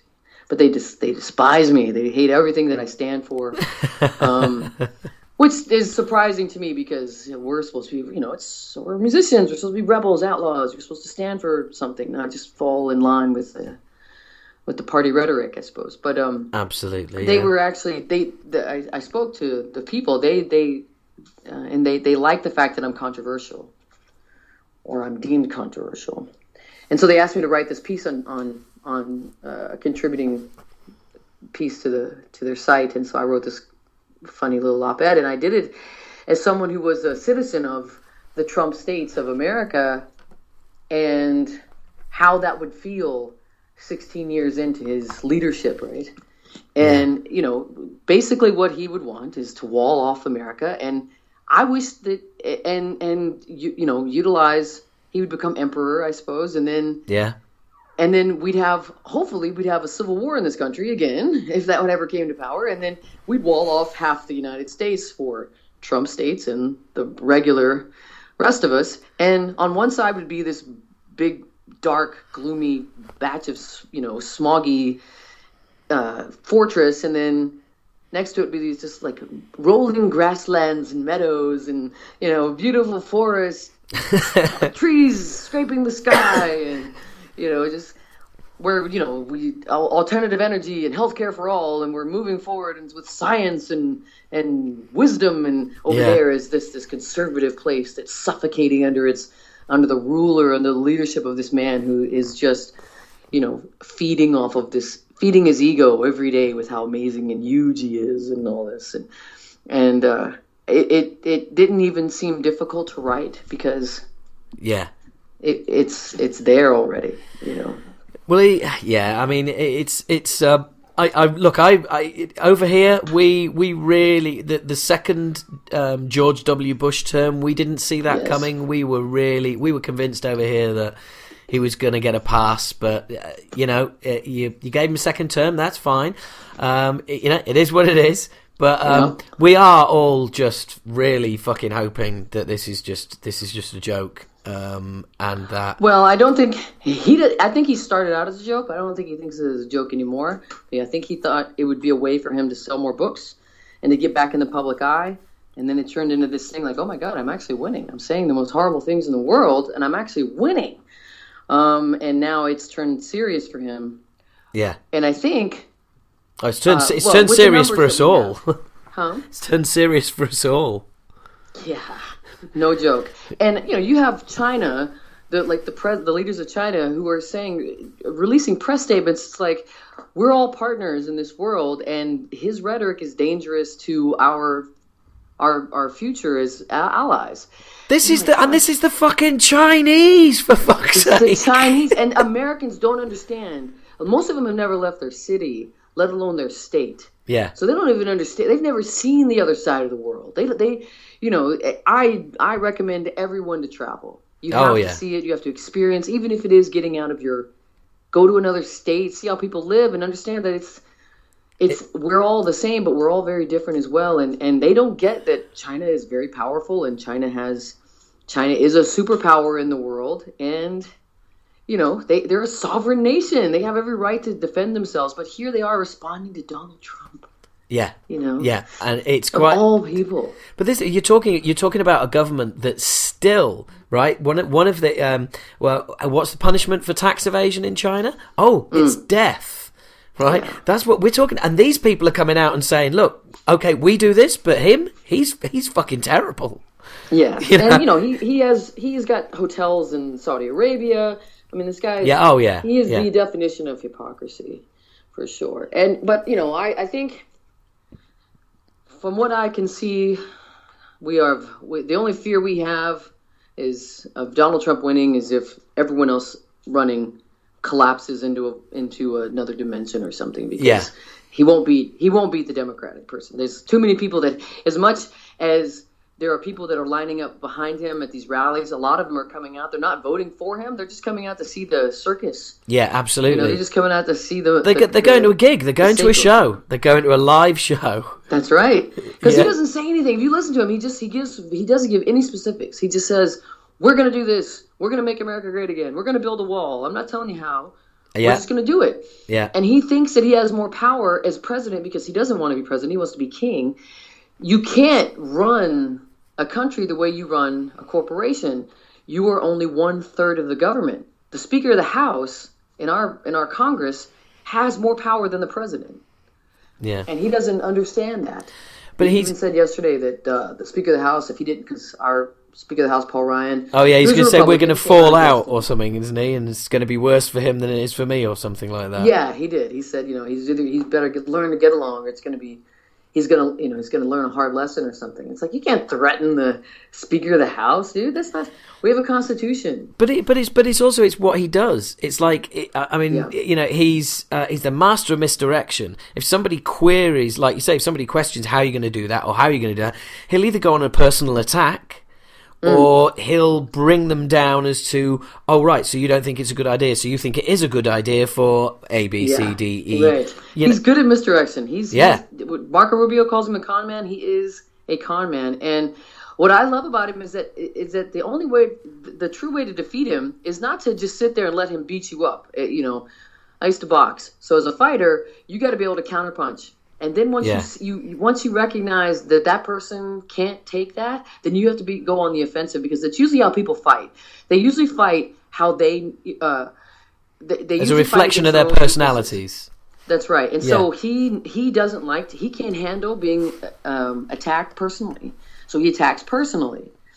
And so when they started doing it here, it threw his whole game off. He did not know how to respond to that. He didn't know how to deal with it. It also took away some of the magic. It wasn't some bully up there anymore. Yeah. Some giant orange bully who was, insulting everyone and getting away with it. It was actually like, oh, wait, other people can insult too. And it's so funny. We have a program here on HBO by John Oliver. It's This Week by John Oliver. And good old John. I know John. Job this week. I know John from way back. Oh, really? Yeah. Oh, man. Yeah. Did you ever see his program here? Oh, love it. We get it a day or two after you. Oh, it's fucking brilliant. The one he did when they started the church, that was just, oh man. And he made that change. I wish he was on every night, because we need that kind. It unfortunately he's only on once a week. Donald Trump is on all day, so we don't have quid pro quo here. There's no equilibrium. There's no equity. Yeah. And that's what was great about Jon Stewart and The Daily Show. But John Oliver this week. So funny. Apparently, he found out, some journalist commented on it, because Donald Trump is a tall man, but he has small hands for a tall man. Okay. So this week, they talked about that, how this journalist had made this comment 20 years ago or something about how Donald Trump had small hands. And it was either in a book or a magazine article. But Donald Trump, to this day, this is 20 years ago, to this day, will send that man a random photograph where it's Donald Trump's hands are visible. Donald Trump will send him a photograph of him with his hands circled in gold Sharpie, and it'll say something like, "See, they're normal." Or it's like, and then Marco Rubio brought it up, and then Trump was like really nervous about it. He was talking about it in his speeches. He's like, "Someone said I had small hands. My hands are normal size. Look, everyone." Oh, you know what people tell me? they say, "Donald, you have beautiful hands." No one says that. No one tells you a man has beautiful hands, especially Donald Trump. Who tells you that? Yeah, no, when you've got two big orange gorilla flippers, Yeah, I would like to, but he really does have small hands for a big guy, and that's hysterical. And they start making jokes about, what do you say about the size of a man's hand, and all that stuff, and that's all whatever. It's getting very vulgar over here for politics in America, but. The fact that he can't let that slide. He can't let. He had to address it in public, in front of a massive crowd, and in front of every news channel in the world, to let everyone know that his hands were normal size. But that's the way you got to attack somebody like him. Fucking hell! You can't go after him after policy. How insecure do you have to be? I mean, and this the thing is, do that for 20 years. to every now and then send this random journalist a picture of yourself with your hands circled and say, "See, my hands are fine." Like, what? But that is some sort of desperate, insecure energy and stamina that I just won't know. I was like, okay, I got small hands, fuck off. Like, whatever. You know? Well, like you said earlier, you used to, way back in the day, you used to think, oh, they didn't like us, and it bothered you for a little bit, and then you got over that. It's like, Jesus Christ, get over the size of your hands, dude. You should Google that, dude. It's so hysterical. Well, I've got talking about the size of his hands. Well, I've got the political rally. I've got the show downloaded, so I'm going to watch it as soon as we finish up. Watch that and then Google Donald's response. Right? Okay. Hysterical. I will. It's hysterical. It just happened. Like John Oliver came on this Sunday here. Yeah, and Marco Rubio brought it up during the week after the show aired. Marco Rubio started to use that line of attack by Donald Trump's hands. Then Donald Trump spoke about it yesterday. So next week, John will do the follow up on the ructions that it's caused. That'll be awesome. Yes, well, that'll be so wonderful. That's brilliant. Well, look, you said, look, as much fun as this has been, we could carry on all day. I know, me too. I appreciate it very much. This has been a lot of fun, and cool, man. They're trying to ring me. I've been ending the calls. They're trying to ring me for somebody else, but I've been enjoying this so much that I didn't want to go. But thank you so much for the opportunity and the conversation. No. It's so much fun, really. No, at all. OTEP, anytime, anytime. If and when you get over to the UK, I'm gonna come to a show and say hello. Wonderful. And it'd be really cool. Thanks so much for your time. I've really, really enjoyed this. Thank you so much. Me too. Yeah, please come say hi. Absolutely, and totally. Just best of luck with the album. It's very rare that I find myself talking to somebody for so long and finding that we just happen to agree on everything. It's kind of bizarre. It's awesome. But you've got to, if you ever want to try stand up, let me know, okay? Because there's some shortcuts, and if you do spoken word, you can front a band, you can do stand up. I'm telling you now, you can do stand up. Okay. I've thought about it just in the ways that. I didn't know where to begin, but I've definitely thought about that kind of approach. It's surprisingly you'd be if I could work with you after half an hour, you'd be going, yeah, right, I get this. Okay, dude, I'd love to. Yeah, let's follow up with emails and stuff. That'd be great. Yeah, that'd be fucking amazing. There's a reality show for you right there. And in 20 years' time, you can run for president. Oh man, cool. That's Trump has set the foundation for presidential runs now. 20 years of reality TV. Awesome. State of America. Okay, brother. Thank you so much. I really appreciate it. Yeah, please stay in touch. Get my email from whoever. Was it Moni who set this up? I'm not sure. I kind of get it was via someone, but I'll tell him that you said give me your email and absolutely. Cool. Okay. I was going to say I'll make sure I blur that out of the interview. Yes. Yeah. Just cut that. Just edit that part out. Yeah. I'll edit that part out, and I'll just have that as an image of the whole podcast. So everybody can just download. Just my name. My private email. That's it. Yeah. The entire time. Yeah. Your address, your dog's names. It's all good. And then I'll come looking for you when you get over in Europe, man. Yeah. Right. Okay. Yeah. Well, I'll guest list you. Right. Okay. Got ya. Okay, look, it's been really cool. Have a lovely day, and I will speak to you soon. Thank you, brother. Cool. Bye. Cheers. Take care. Bye. So, is she the coolest or what? I really, really enjoyed that. It was really cool. I have emailed her, and hopefully we're going to hook up when she's over here. And we may well end up, doing a little bit of, giving her a little bit of a crash course in stand-up. That'd be pretty cool. Now, there were points in that interview where, basically we had 3 dropouts. So yes, I edited it all together. Hey, clever me. Yeah. I leave the shit in I know you guys want to hear, but obviously, I had to edit out her email address. That made fucking sense. But it was really, really cool. Really, really, really cool.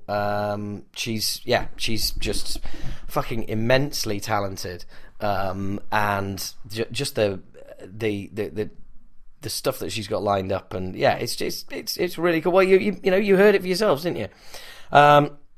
You're probably used to this by now as well. You know when I'm stalling, don't you? You know when I'm stalling, and what I'm stalling about at the moment is I've just uploaded the file, and you're listening to it now, or rather you've just listened to it. Whilst that was going, what I could have done was actually find out the release date of Generation Doom, April 15th. Okay, this is just a bit fucking bizarre, right? The album comes out on April 15th. We got on really well. Going to hopefully get a chance to do some comedy with her, etc. The album release date, yeah, that's my birthday, April 15th. Now, seriously, don't get me anything too big, all right? I haven't got a great deal of room in the flat. It's very nice, it's very comfortable as it is, but I've got a lot of art, got lots of bits and pieces hanging around. So don't get me anything too big, okay? If you just want to send money, that's absolutely fine. I won't be offended. I won't be offended at all. You can send money to PayPal, UKAC at Acid Rain.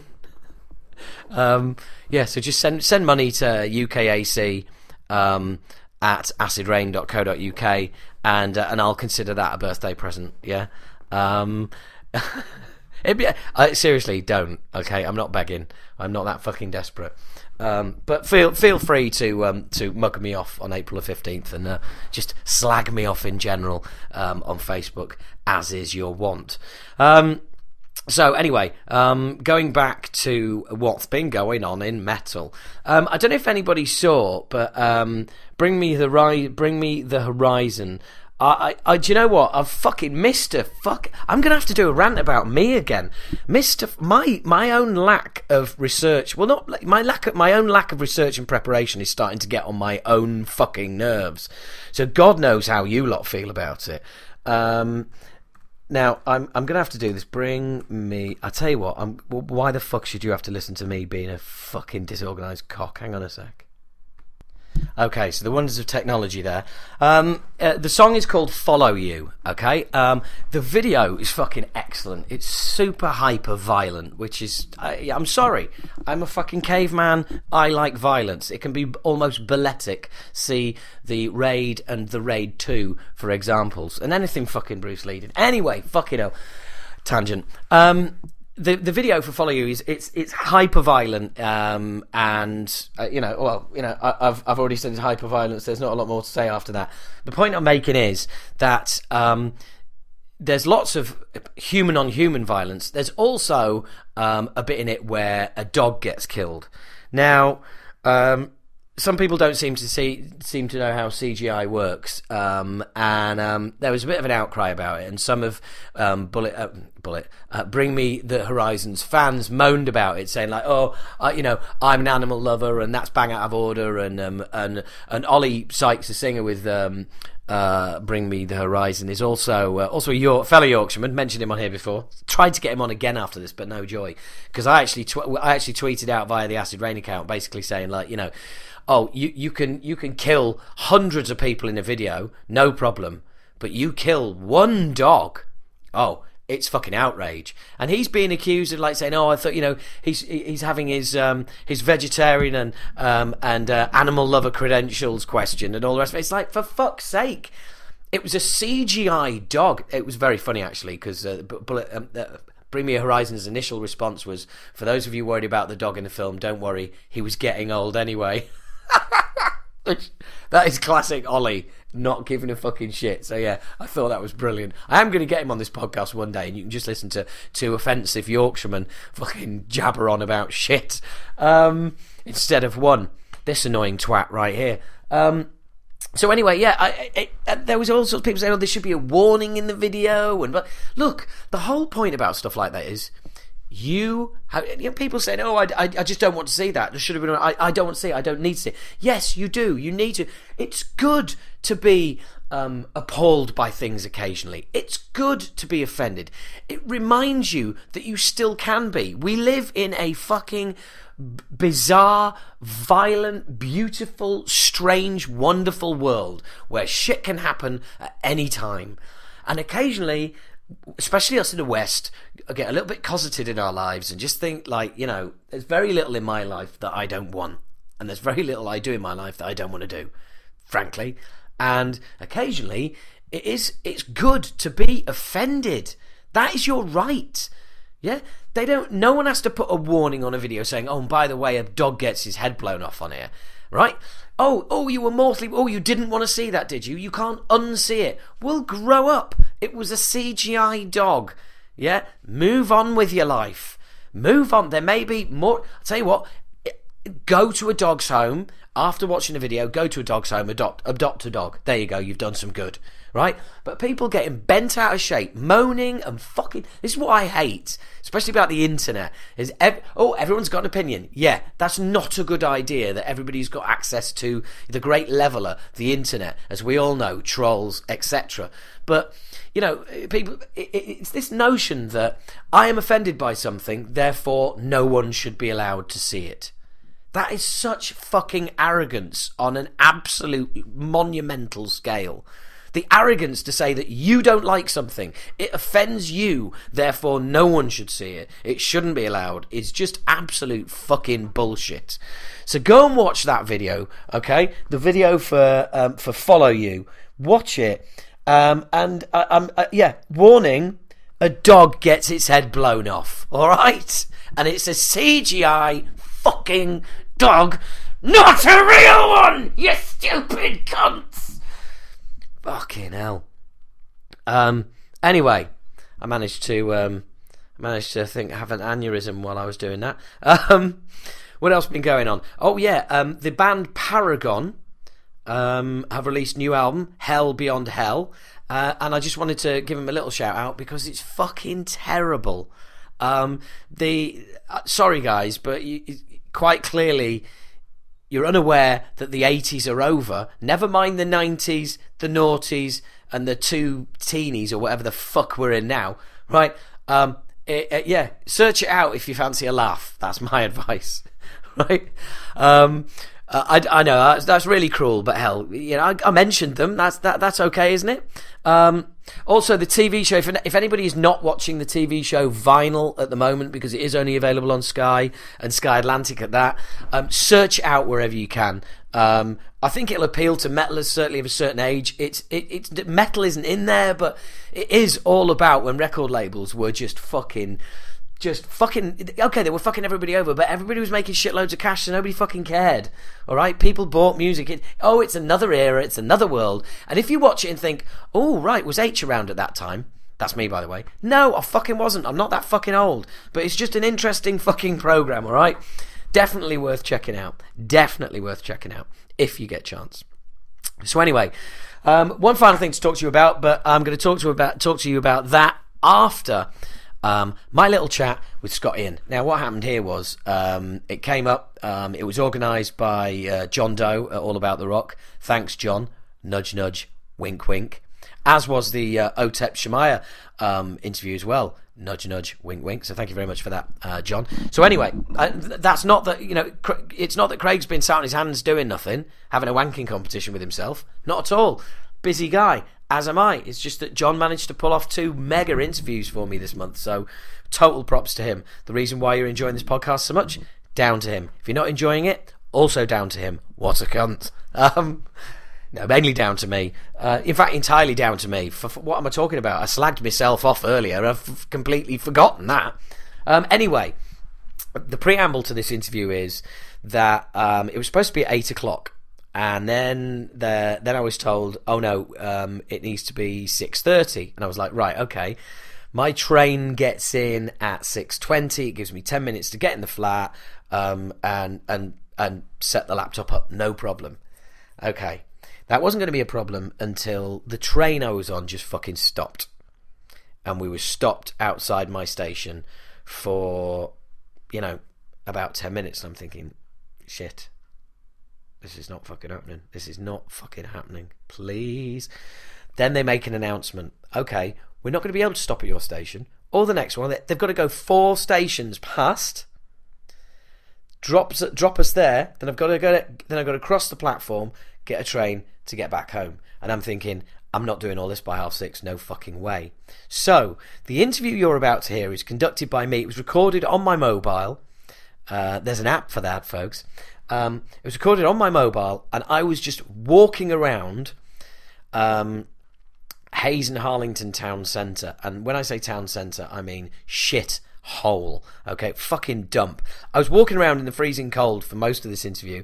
I kept nipping in. If you hear acoustics change at all, I don't think you do, but that's me going into Tesco's and walking around Tesco's Express to warm up and then going back out in the cold. At the end of the interview, I was so cold, I was trying to text John and Craig about how the interview had gone, but my hands wouldn't work properly. So anyway, this is it starts out great. It was lovely to talk to him, a true fan of metal. We had a really good chat, and I'm sure you're going to enjoy it as much as I did. So here it is. Here's me and Scott. And obviously the first thing we talk about is Acid Reign. Anyway, here's me and Scott Ian.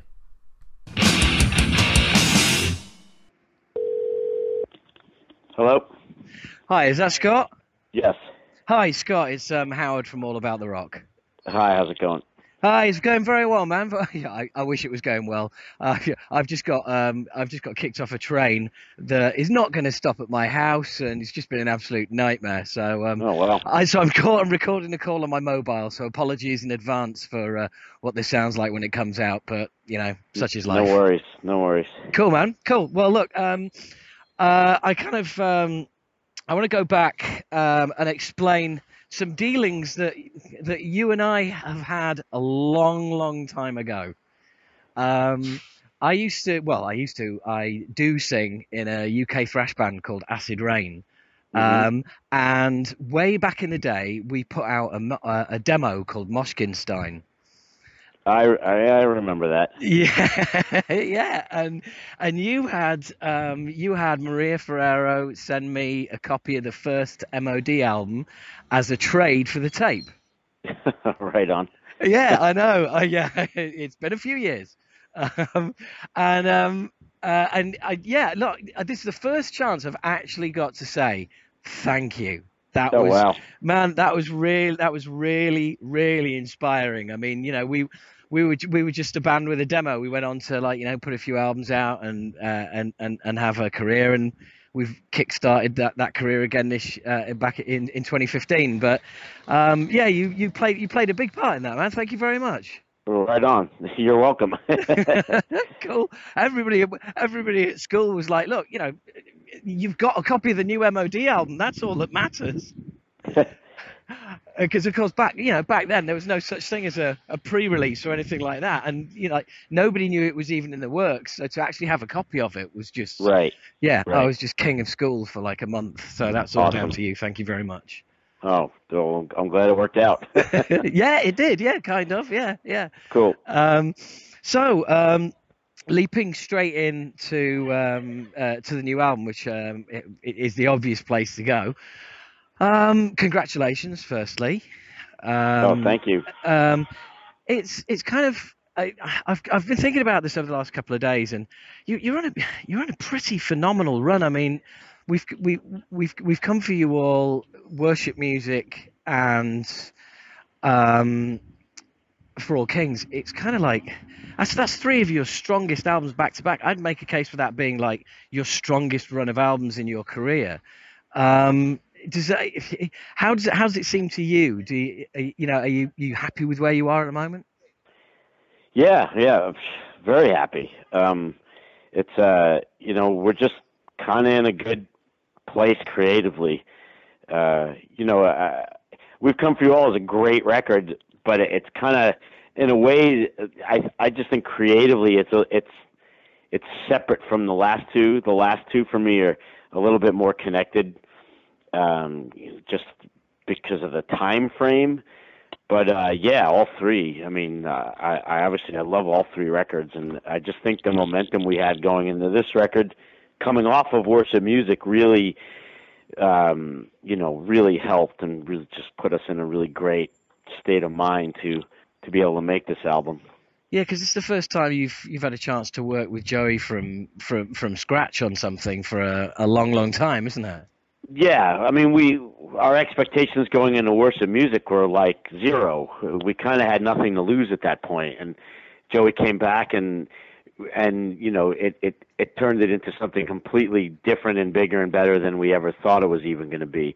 And we already loved the record, but then Joey came back and it just, as they say, it was the missing piece of the puzzle. And so going into this one with the lineup intact and all that, it was it wasn't just picking up where we left off, but a kind of in a sense a continuation, but in a much better place mentally.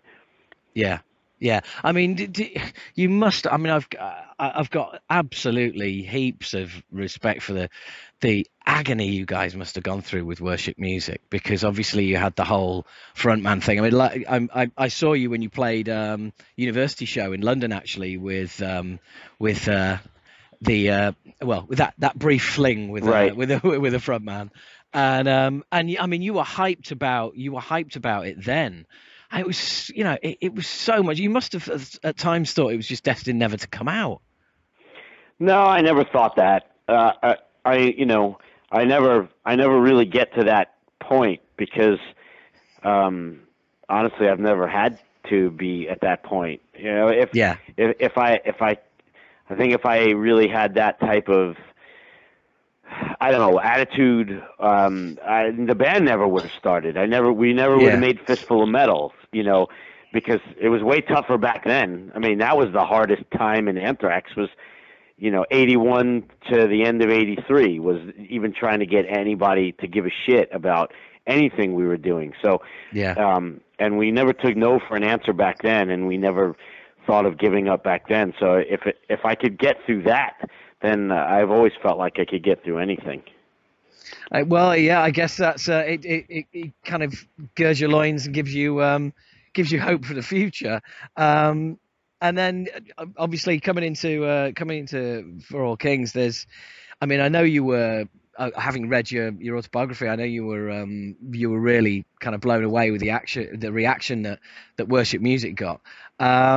Is there kind of a sort of a little bit of are you kind of sort of hold back your enthusiasm for the way the way this album's going to be greeted, because obviously there's a lot to top with Worship Music? I don't really care. I really never get my hopes up in that way. It's just not something I do.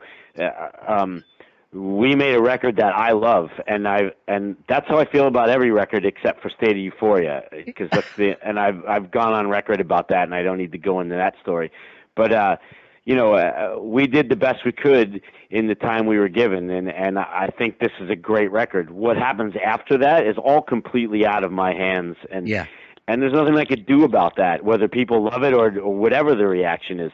That's all out of my hands. So, the best we could ever hope for is that people give it a chance, is that people will actually turn your record on and listen to it without prejudging it or writing it off before even giving it a chance. And we've been lucky over the years that hasn't happened to us. So, but we make records first and foremost for ourselves. It's just that's how we've done it since day one. When we wrote Fistful of Metal, nobody even knew what Anthrax was. Nobody gave a shit. Nobody cared.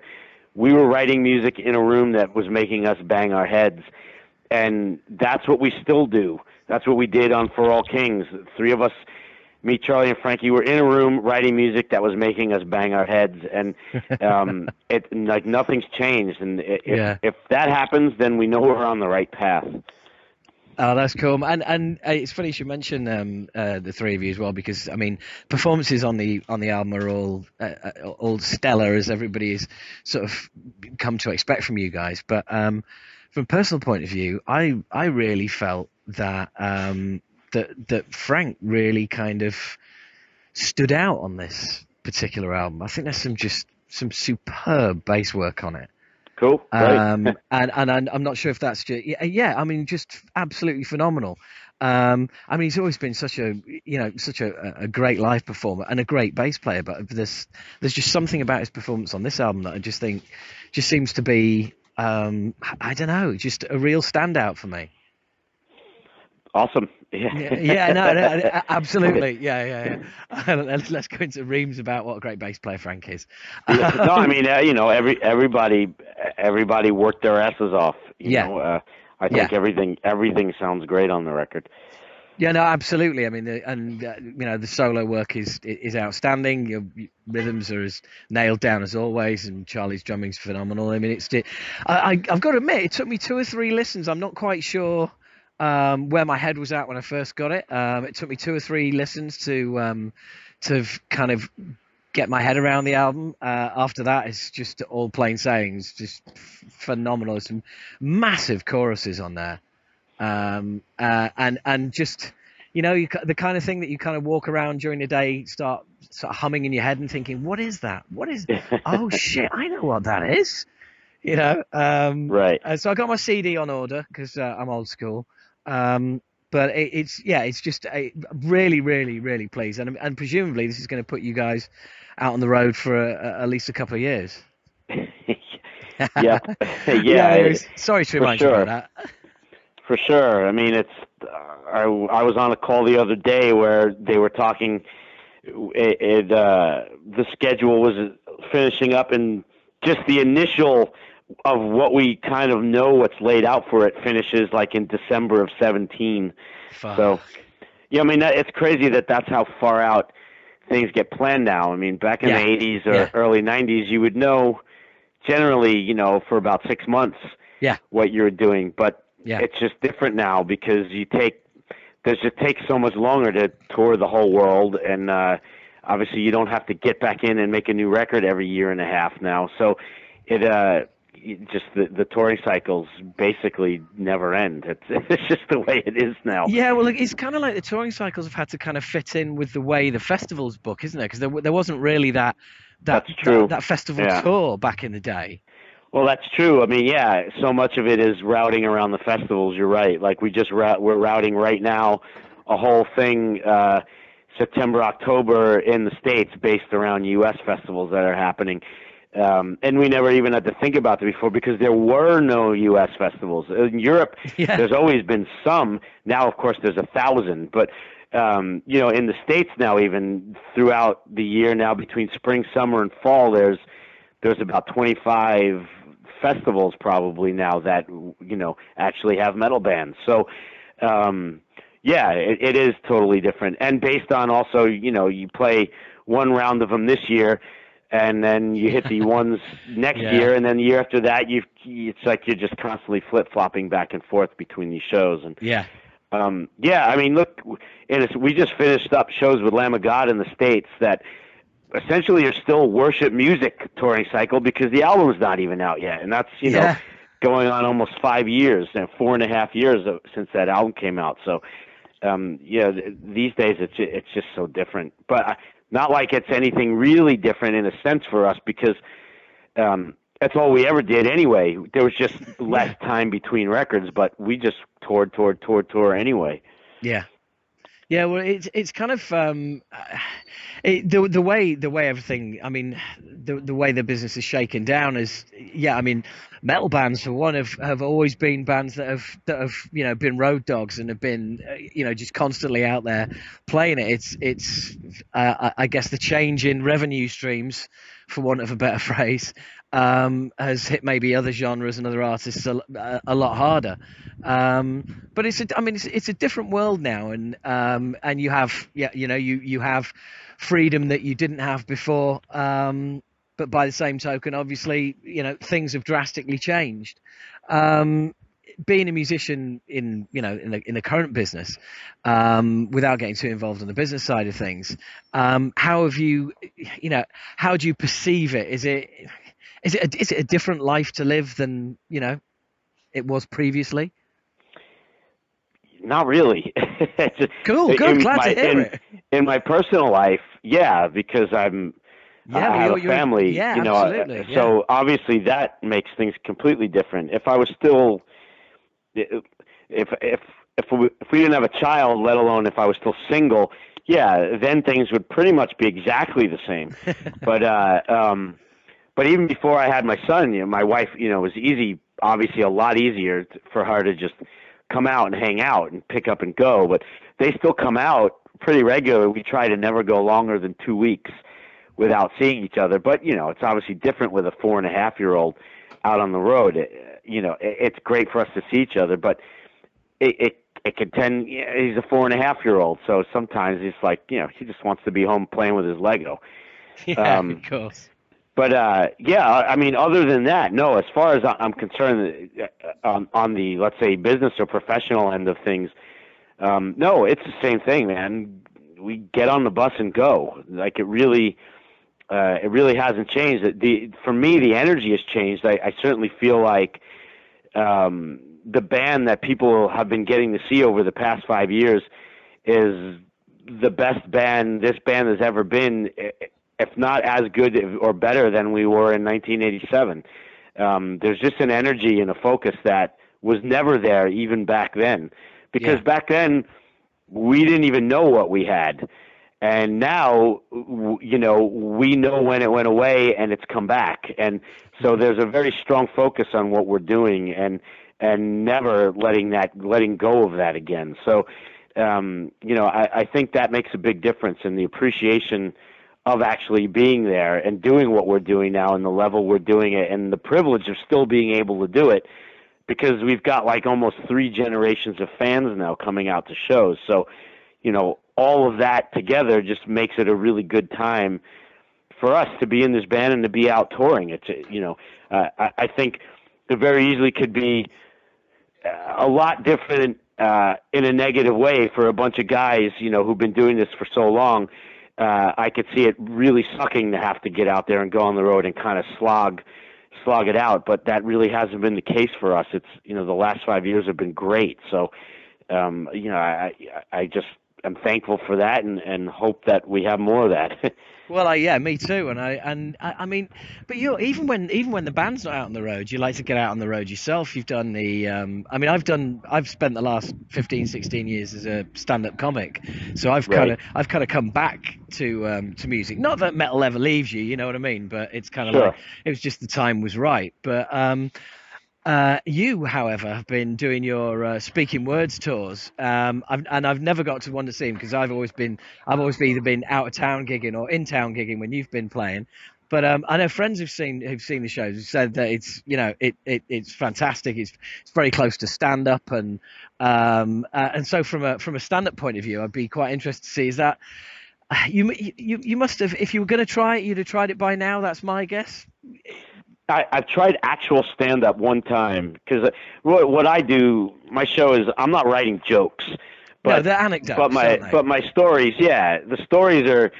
I really learned how to really milk just by doing it, because I mean, Yes. you know, if you do stand-up, the only way to get better is to be on a microphone in front of people, or even Absolutely. even if it's one person. But the only way to really do it is to do it. I could stand in a room and tell stories to a mirror or to my wife all day long, but you just need to get in front of a crowd, because there's so much. And I've learned this because I'm friends with a lot of stand-ups at home as well, but just learning every line, milking every syllable, the Yes. physicality of words, body language, all of, you know, so just learning how to do it on stage means so much. So, because I'm not writing jokes, but I have learned how to milk every line, every word, every syllable out of a story, and know exactly what my body language and what movements I'm going to do Yeah. when I'm Yeah. saying a specific sentence in a story, because that's going to get a laugh. And you Yeah. know, and really just becoming an actor and acting it out in a sense. And but I did try stand up one time. My buddy my buddy Brendan Small, that has that band Death Clock, and he has Yeah. that TV show Metalocalypse. He does this kind of semi-regular thing called Baked once a month in LA, and it's a combination of music and comedy. He puts like a band together, and generally it's comedians who also do music. So they'll do some stand-up, and then they jam with the band. And Right. so I've done both. I've played in the band, and then what I did is I kind of retooled some of my stuff and I turned it into like 8 minutes of jokes instead of Wow. doing it as like anecdotes. And dude, that's probably the most nervous I've ever been in my life because it's a comedy crowd. It's not a Yeah. music crowd at Yeah, all. absolutely. And they're It's people unforgiving. coming Yeah. to see the stand-ups do their act and then, jam a song on guitar or something. But it's a comedy crowd, and it's people who probably recognize me, but they're not my fans. Who, when I do Yeah. my talking shows, those are people who know Anthrax. They're coming to see me because they know who I am. That night, no one knew, and I was so fucking nervous. And but it went so well. I actually stayed and did the late show too, and really enjoyed myself. So I was just going to say, what was the buzz like? Because I know, there's a buzz from doing a cracking gig with a band, and there's a buzz from coming off and doing stand up. You must have been really jiving after that. yeah, it was the same way I felt after I did, after I do a talking show. Granted, my talking shows are like 2.5 hours. Yeah. So a different thing physically, obviously. But yeah, the 8 minutes I did at Brendan's thing was really, really exciting for me because that was really, really, really outside of my comfort zone. Really outside of the box for me, and it worked. So, it made me think like maybe, I could work on doing more of that. Yeah, in all that free time you don't have. Yeah, well, exactly. Put it this way, it's not happening anytime soon. Exactly. Yeah, but it's just like you say, it's another way of developing another set of skills, and there's so much fun to be had outside your comfort zone, isn't there? Absolutely. It's not that I ever think of going on stage as being like old hat or something like that, because it's not. It's always exciting, but I know how to do that. You know what I mean? Yeah. Like I could go on stage sick, or I can get through it. Like, you know what I mean? Like I know how to play an Anthrax show. I've been doing it since 1981. Yeah. But still, even the talking shows in total, I've only done maybe, I don't know, 30 something shows. Right. So, and over a span of almost 4 years. So, it's still so new to me. So like if I don't do it for a few months, there's no muscle memory there really yet. I still have to get on stage and do it and relearn it, and that to me is still really exciting. That feeling of getting up and doing it and going, oh shit, like I fucking did it. I didn't melt down and run off stage and go hide somewhere. Yeah, exactly. Do you find when, like you said, when there's no muscle memory there, do you start thinking, shit, can I get, can I sort of drop in somewhere and do this bit in front of a crowd that, I'm not quite sure about? Do you, or is it just purely just go up, rehearse it during the day and?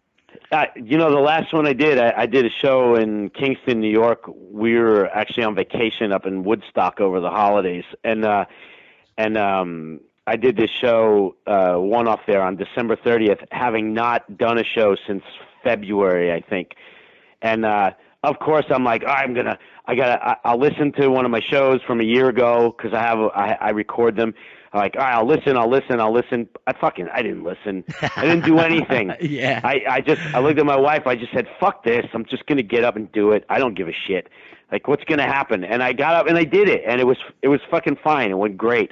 So maybe there is muscle memory there, and what I find is if I'm not so focused on what I did before, then I find new things. And all of a sudden, some new fucking, non sequitur shows up in the middle of a story, and I'm like, where the fuck did that come from? That works, Like, yeah, absolutely. I mean, you're talking like a comic. You're talking like, come on. I mean, I did a gag a couple of weeks ago. I've been doing that joke 6 or 7 years, and then just out of my mouth fell a topper that I was like, really? Have I never done that before? That was so fucking obvious. Why didn't I do that before? And right. And you come off and you go, wow, I've got a new joke. Yeah, exactly. But that's exactly how you sound. The way you're talking about it, and the way you like the mapping out the performances and like the the bits and bits. But yeah, you're absolutely right. Fuck it, just go on and do it.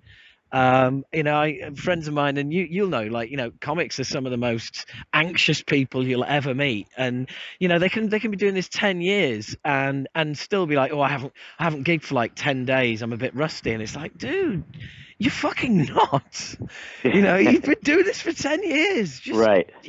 chill out and enjoy it. But it's I don't know, maybe it's just a comedy thing, but comedians just love beating themselves up about how it might go, how it won't go, and all the rest of it. But that's really interesting. Hearing you talk about that, because, like I said, there is like definite sort of comic traits. You can definitely tell that you've really got into those shows. Is that something that you're going to pick up again at some point? For sure, for sure. There's a possibility that I might be able to do the Fringe Fest in August. It's like kind of hanging there, like dangling like a carrot for me, but I can't. I'm still waiting to be able to confirm whether or not I can do it. Based on the band schedule, and Well, I know, like, would that I be know Edinburgh? yeah. Oh man, you've got to do it. Yeah, I want to, and even the guy that's setting it up for me, he was like, and before Rollins did Fringe, like, he was playing to 100 people, and he did that, and he got such amazing press from it. All of a sudden he was doing 800 to 1,000 people, and he's like, you have to do it. I'm like, yeah, I want to. I'm waiting on my schedule, so I'm hoping it's something I've always wanted to do, even just as a fan, to go see. So I'm hoping it'll happen. Oh, that'd be amazing. That'd be amazing. And it's kind of weird though, because the shows are so long. Well, there'll be late shows elsewhere as well. Once you've done your show, you've got to get out and try and. Well, yeah, I catch think some I'm other only shows. doing. I think from what I saw at whatever, I don't remember the venue, but from what I saw, if I was going to do it, I'd only be doing an hour. Like, right, okay. Each night, I'd be doing three shows or something, and it would only be an hour, which in a weird way makes it harder for me. Yeah. Because without the time frame, I can just go. Whereas if I have to now worry about only doing an hour, then it's like, oh shit, I have to. All right, what am I going to do, and what fits in what? I really have to be conscious, but I would work it out. Yeah, it's like being told that you've got a 2.5 hour film that you've got to sort. It's great. It's got a beginning, middle, and end, and somebody comes along and goes, right, we need you to make that an hour and still have some kind of narrative. Yeah. Yeah, great. Good luck with that. But you'll. So you said you might be doing 3 shows a night on that. No, 3 Right. shows. Oh, total. just 3 in total, right? Okay. Yeah. Yeah, I thought that was going to be a bit of a tall order. But it's like you say, it's something that has got to be done. But you've got a few other things going as well. Yeah, I mean, look, the Anthrax is always there. It's always, the priority. It's always 100%. Basically all the time. It's not like ever really there's downtime. Even if I'm not touring or in the studio, there's just always stuff. So it's hard.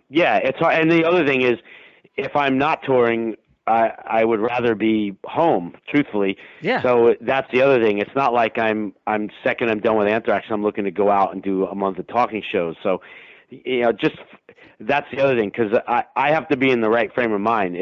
If I'm going to go do talking shows and I'm pissed off about it because I'd rather be home, then I shouldn't be doing talking shows, because I'm not going to be having fun. Therefore, nobody's going to be having fun. The crowd's going to be like, what the fuck did we come see this for? This guy's a fucking dick. So, I don't want people to think that either. So I just have to find windows where I feel okay about it, and I don't want to just be at home hanging out with my family. Well, that's the key as well, isn't it? You've got to you own those stories. You're in those stories, but you've got to enjoy telling them, because for everybody out there in the audience, or at least for most of them, they're never going to have heard this before, and they want to hear you tell it like you've never told it before. Right. And to keep that kind of freshness is.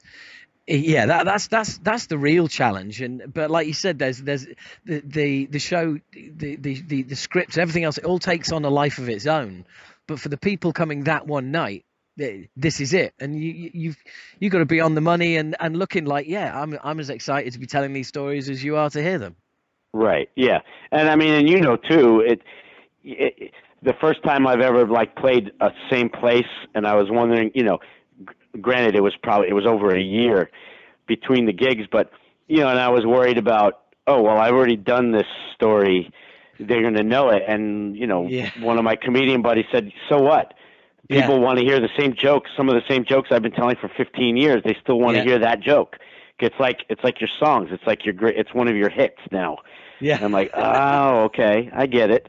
That's it. Yeah. You've got your Ace of Spades. You've got to do it every night, whether you like it or not. Exactly. Yeah. Cool, man. Cool. So, well, look, I don't want to hold you up, Scott. Are we all right? Yeah, I'm good. Yeah. Yeah, because you were going to. I know we were initially doing this at 8:00, so I didn't want to hold you up in case you had anywhere to go. But one thing I did want to ask you was, why are you over in London? Just to impress? Promo basically. The album comes out Friday, so it's just been tons of radio and promo. I fly back to New York Thursday morning. I have 2 days of promo there. Album comes out Friday, and then I fly home Saturday. And then we start with Maiden. I fly on Monday, and we start the Maiden tour. Awesome. You look forward to that? Oh, yeah. Yeah, I know. Touring with Maiden. It's just like, that's kind of like, that's the top of the tree right there, isn't it? Oh, yeah. And what are your thoughts on Book of Souls? Because me, personally, I think that's one of the albums of last year. Oh, it was great. I loved it. Yeah, I'm still listening to it. It's 92 minutes, so I feel like even now listening to it, I'm still not. It's not like I know the whole album yet. You know what I mean? Like, because it's such a deep record. No, absolutely. I was kind of tempted almost. I listened to the whole thing all the way through. And I was thinking, could I actually split this into 2 discs and just like really learn one disc and then move on to the next one? It's like having 2 new Maiden albums. Well, that's kind of what I've done. There's like 5 of the songs that I listen to the most, and now I'll start like getting into the rest of it.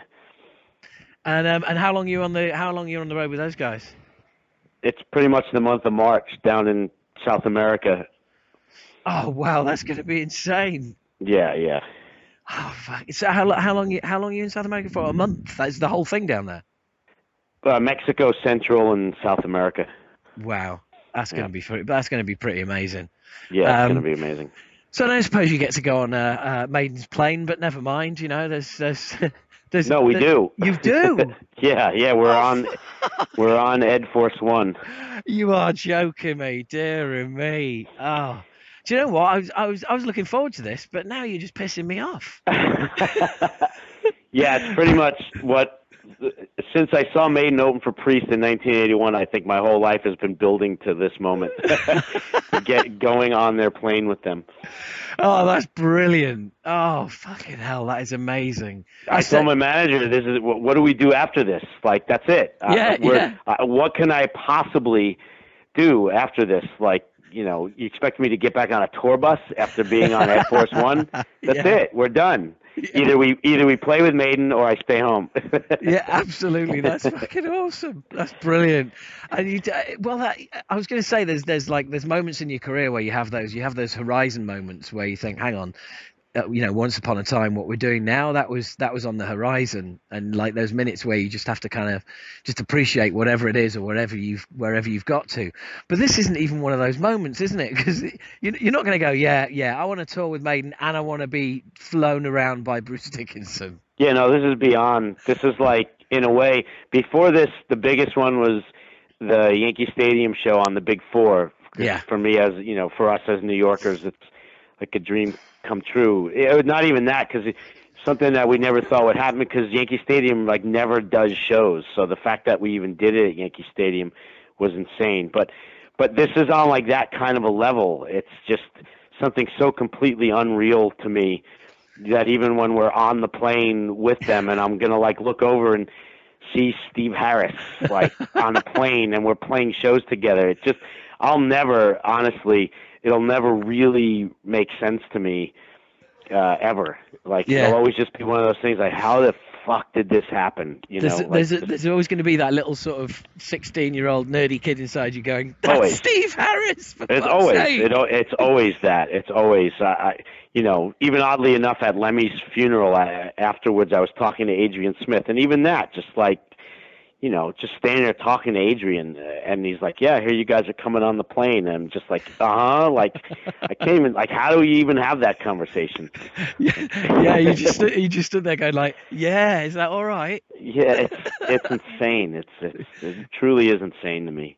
Yeah, I can imagine. Like you said, there's that, like, apart from an Anthrax plane, it's yeah, there's nowhere to go after this, is there? That's the zenith of your touring experiences. It will be. Years ago in the late '90s, I got to Kirk from Metallica invited me out to Florida because they were like basing out of a city, and then every day they would fly up to like play Orlando and then back, and then play somewhere else and then back. And he's like, "What are you doing? Come hang out for a few days." And all right, so I came down, and don't get me wrong, it was insane. It was my first time ever flying on a private jet.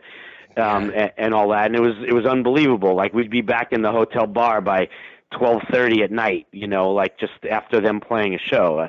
I was like, crazy. dude, if I ever hear you complain about touring, I will kill you.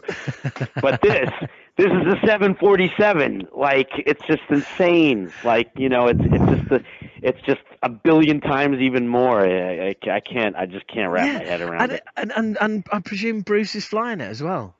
I assume so. Yeah.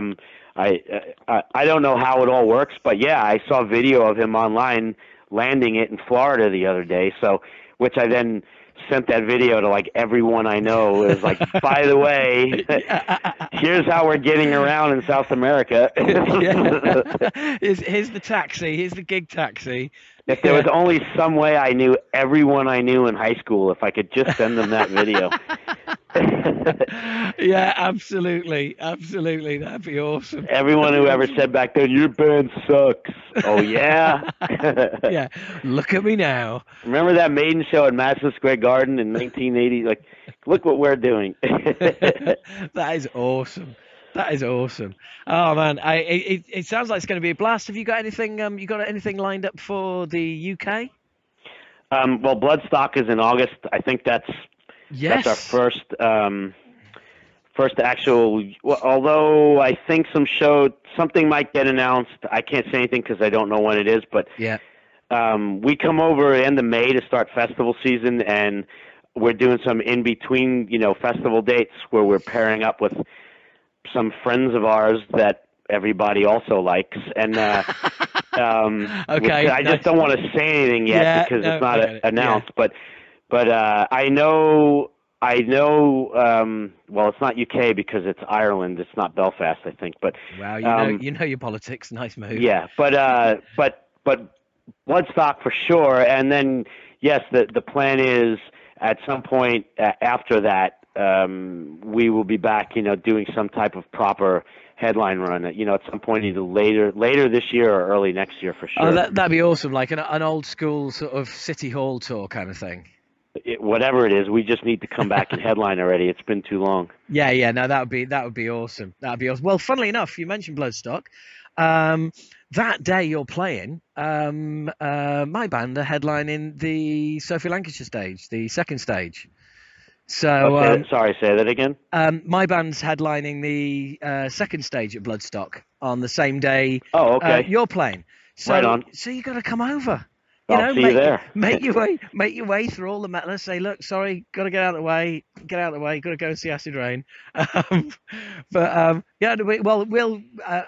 definitely try and catch your set anyway. Cool. Yeah, it's great to have you guys back. I can't believe it's 4.5 years since Worship Music. Yep. That's insane.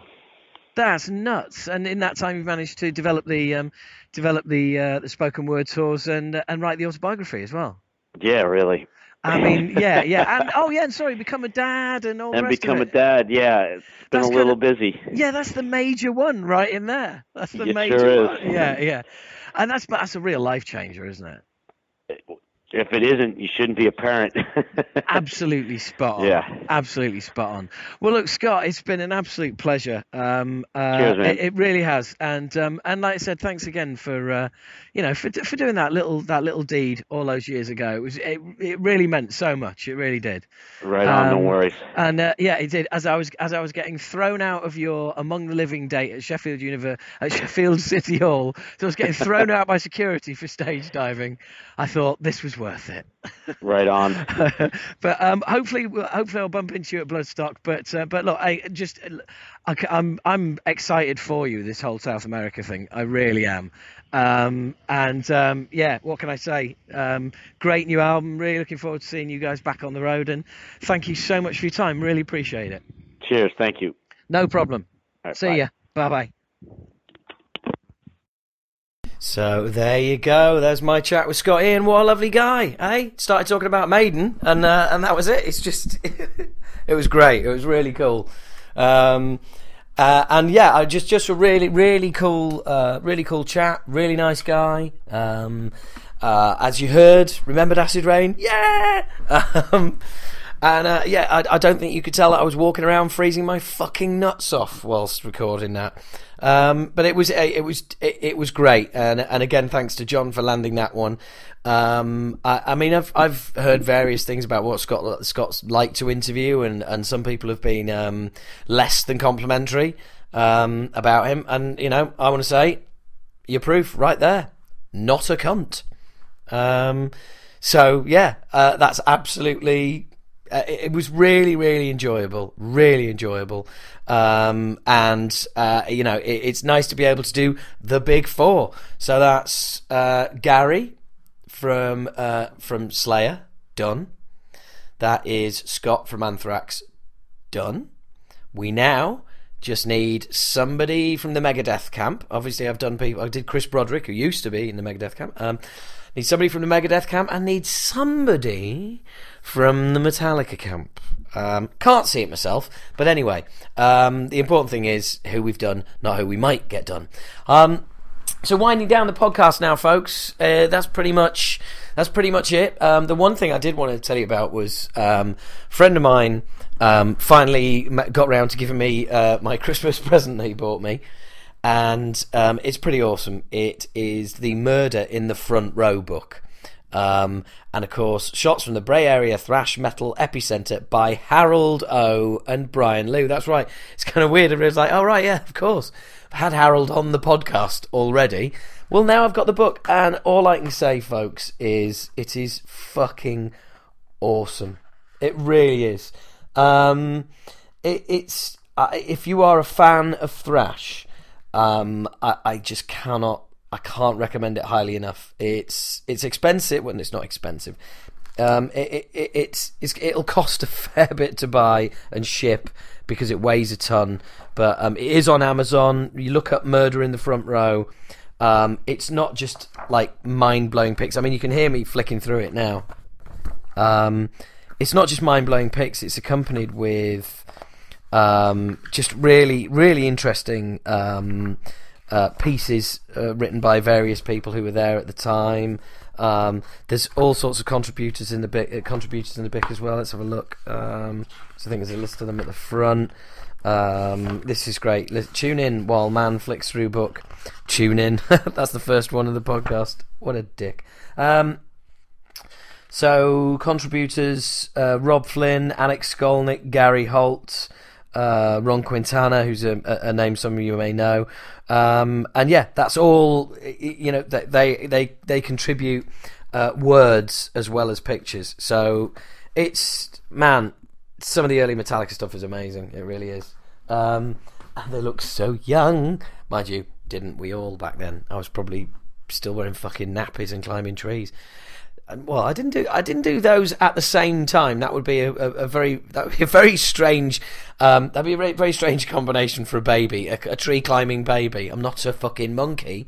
And actually, that does bring me neatly segue back onto what I was saying earlier about performing a monkey and wanting me to rant about typical topics. Don't get me wrong.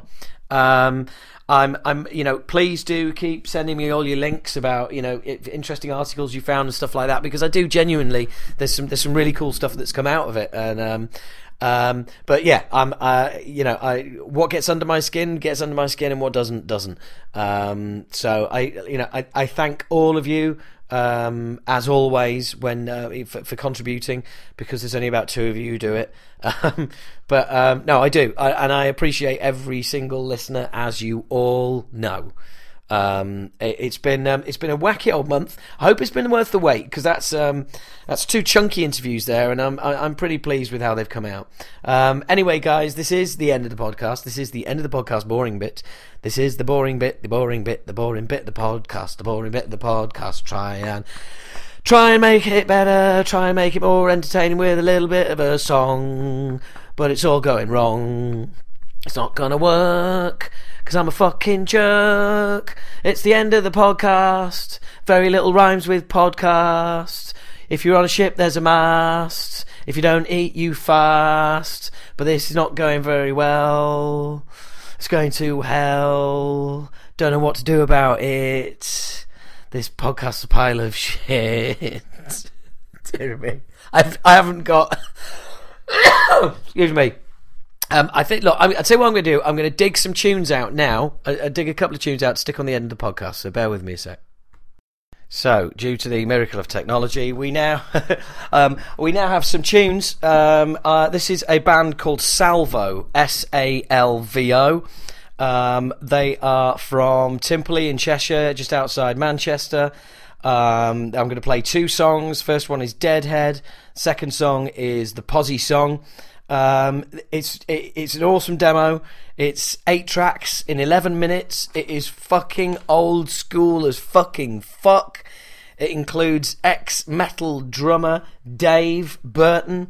I don't know. I'm not sure if it's his brainchild, but he's a mate of mine. He sent me the demo. I love it. I didn't tell him I was going to play it on the podcast.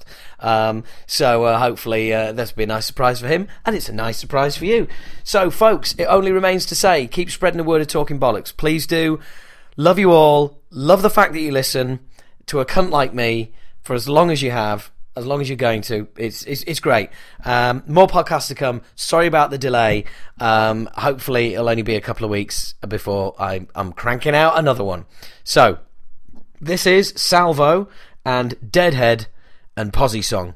Till next time, folks. Adios.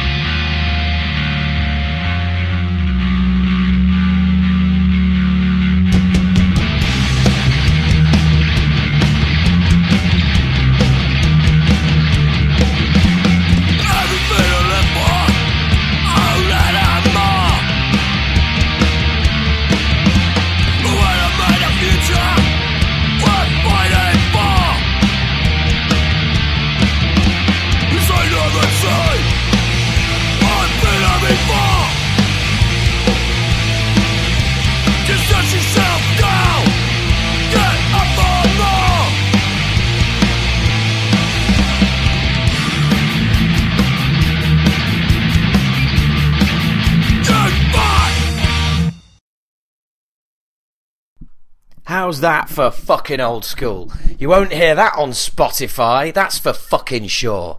Cunts.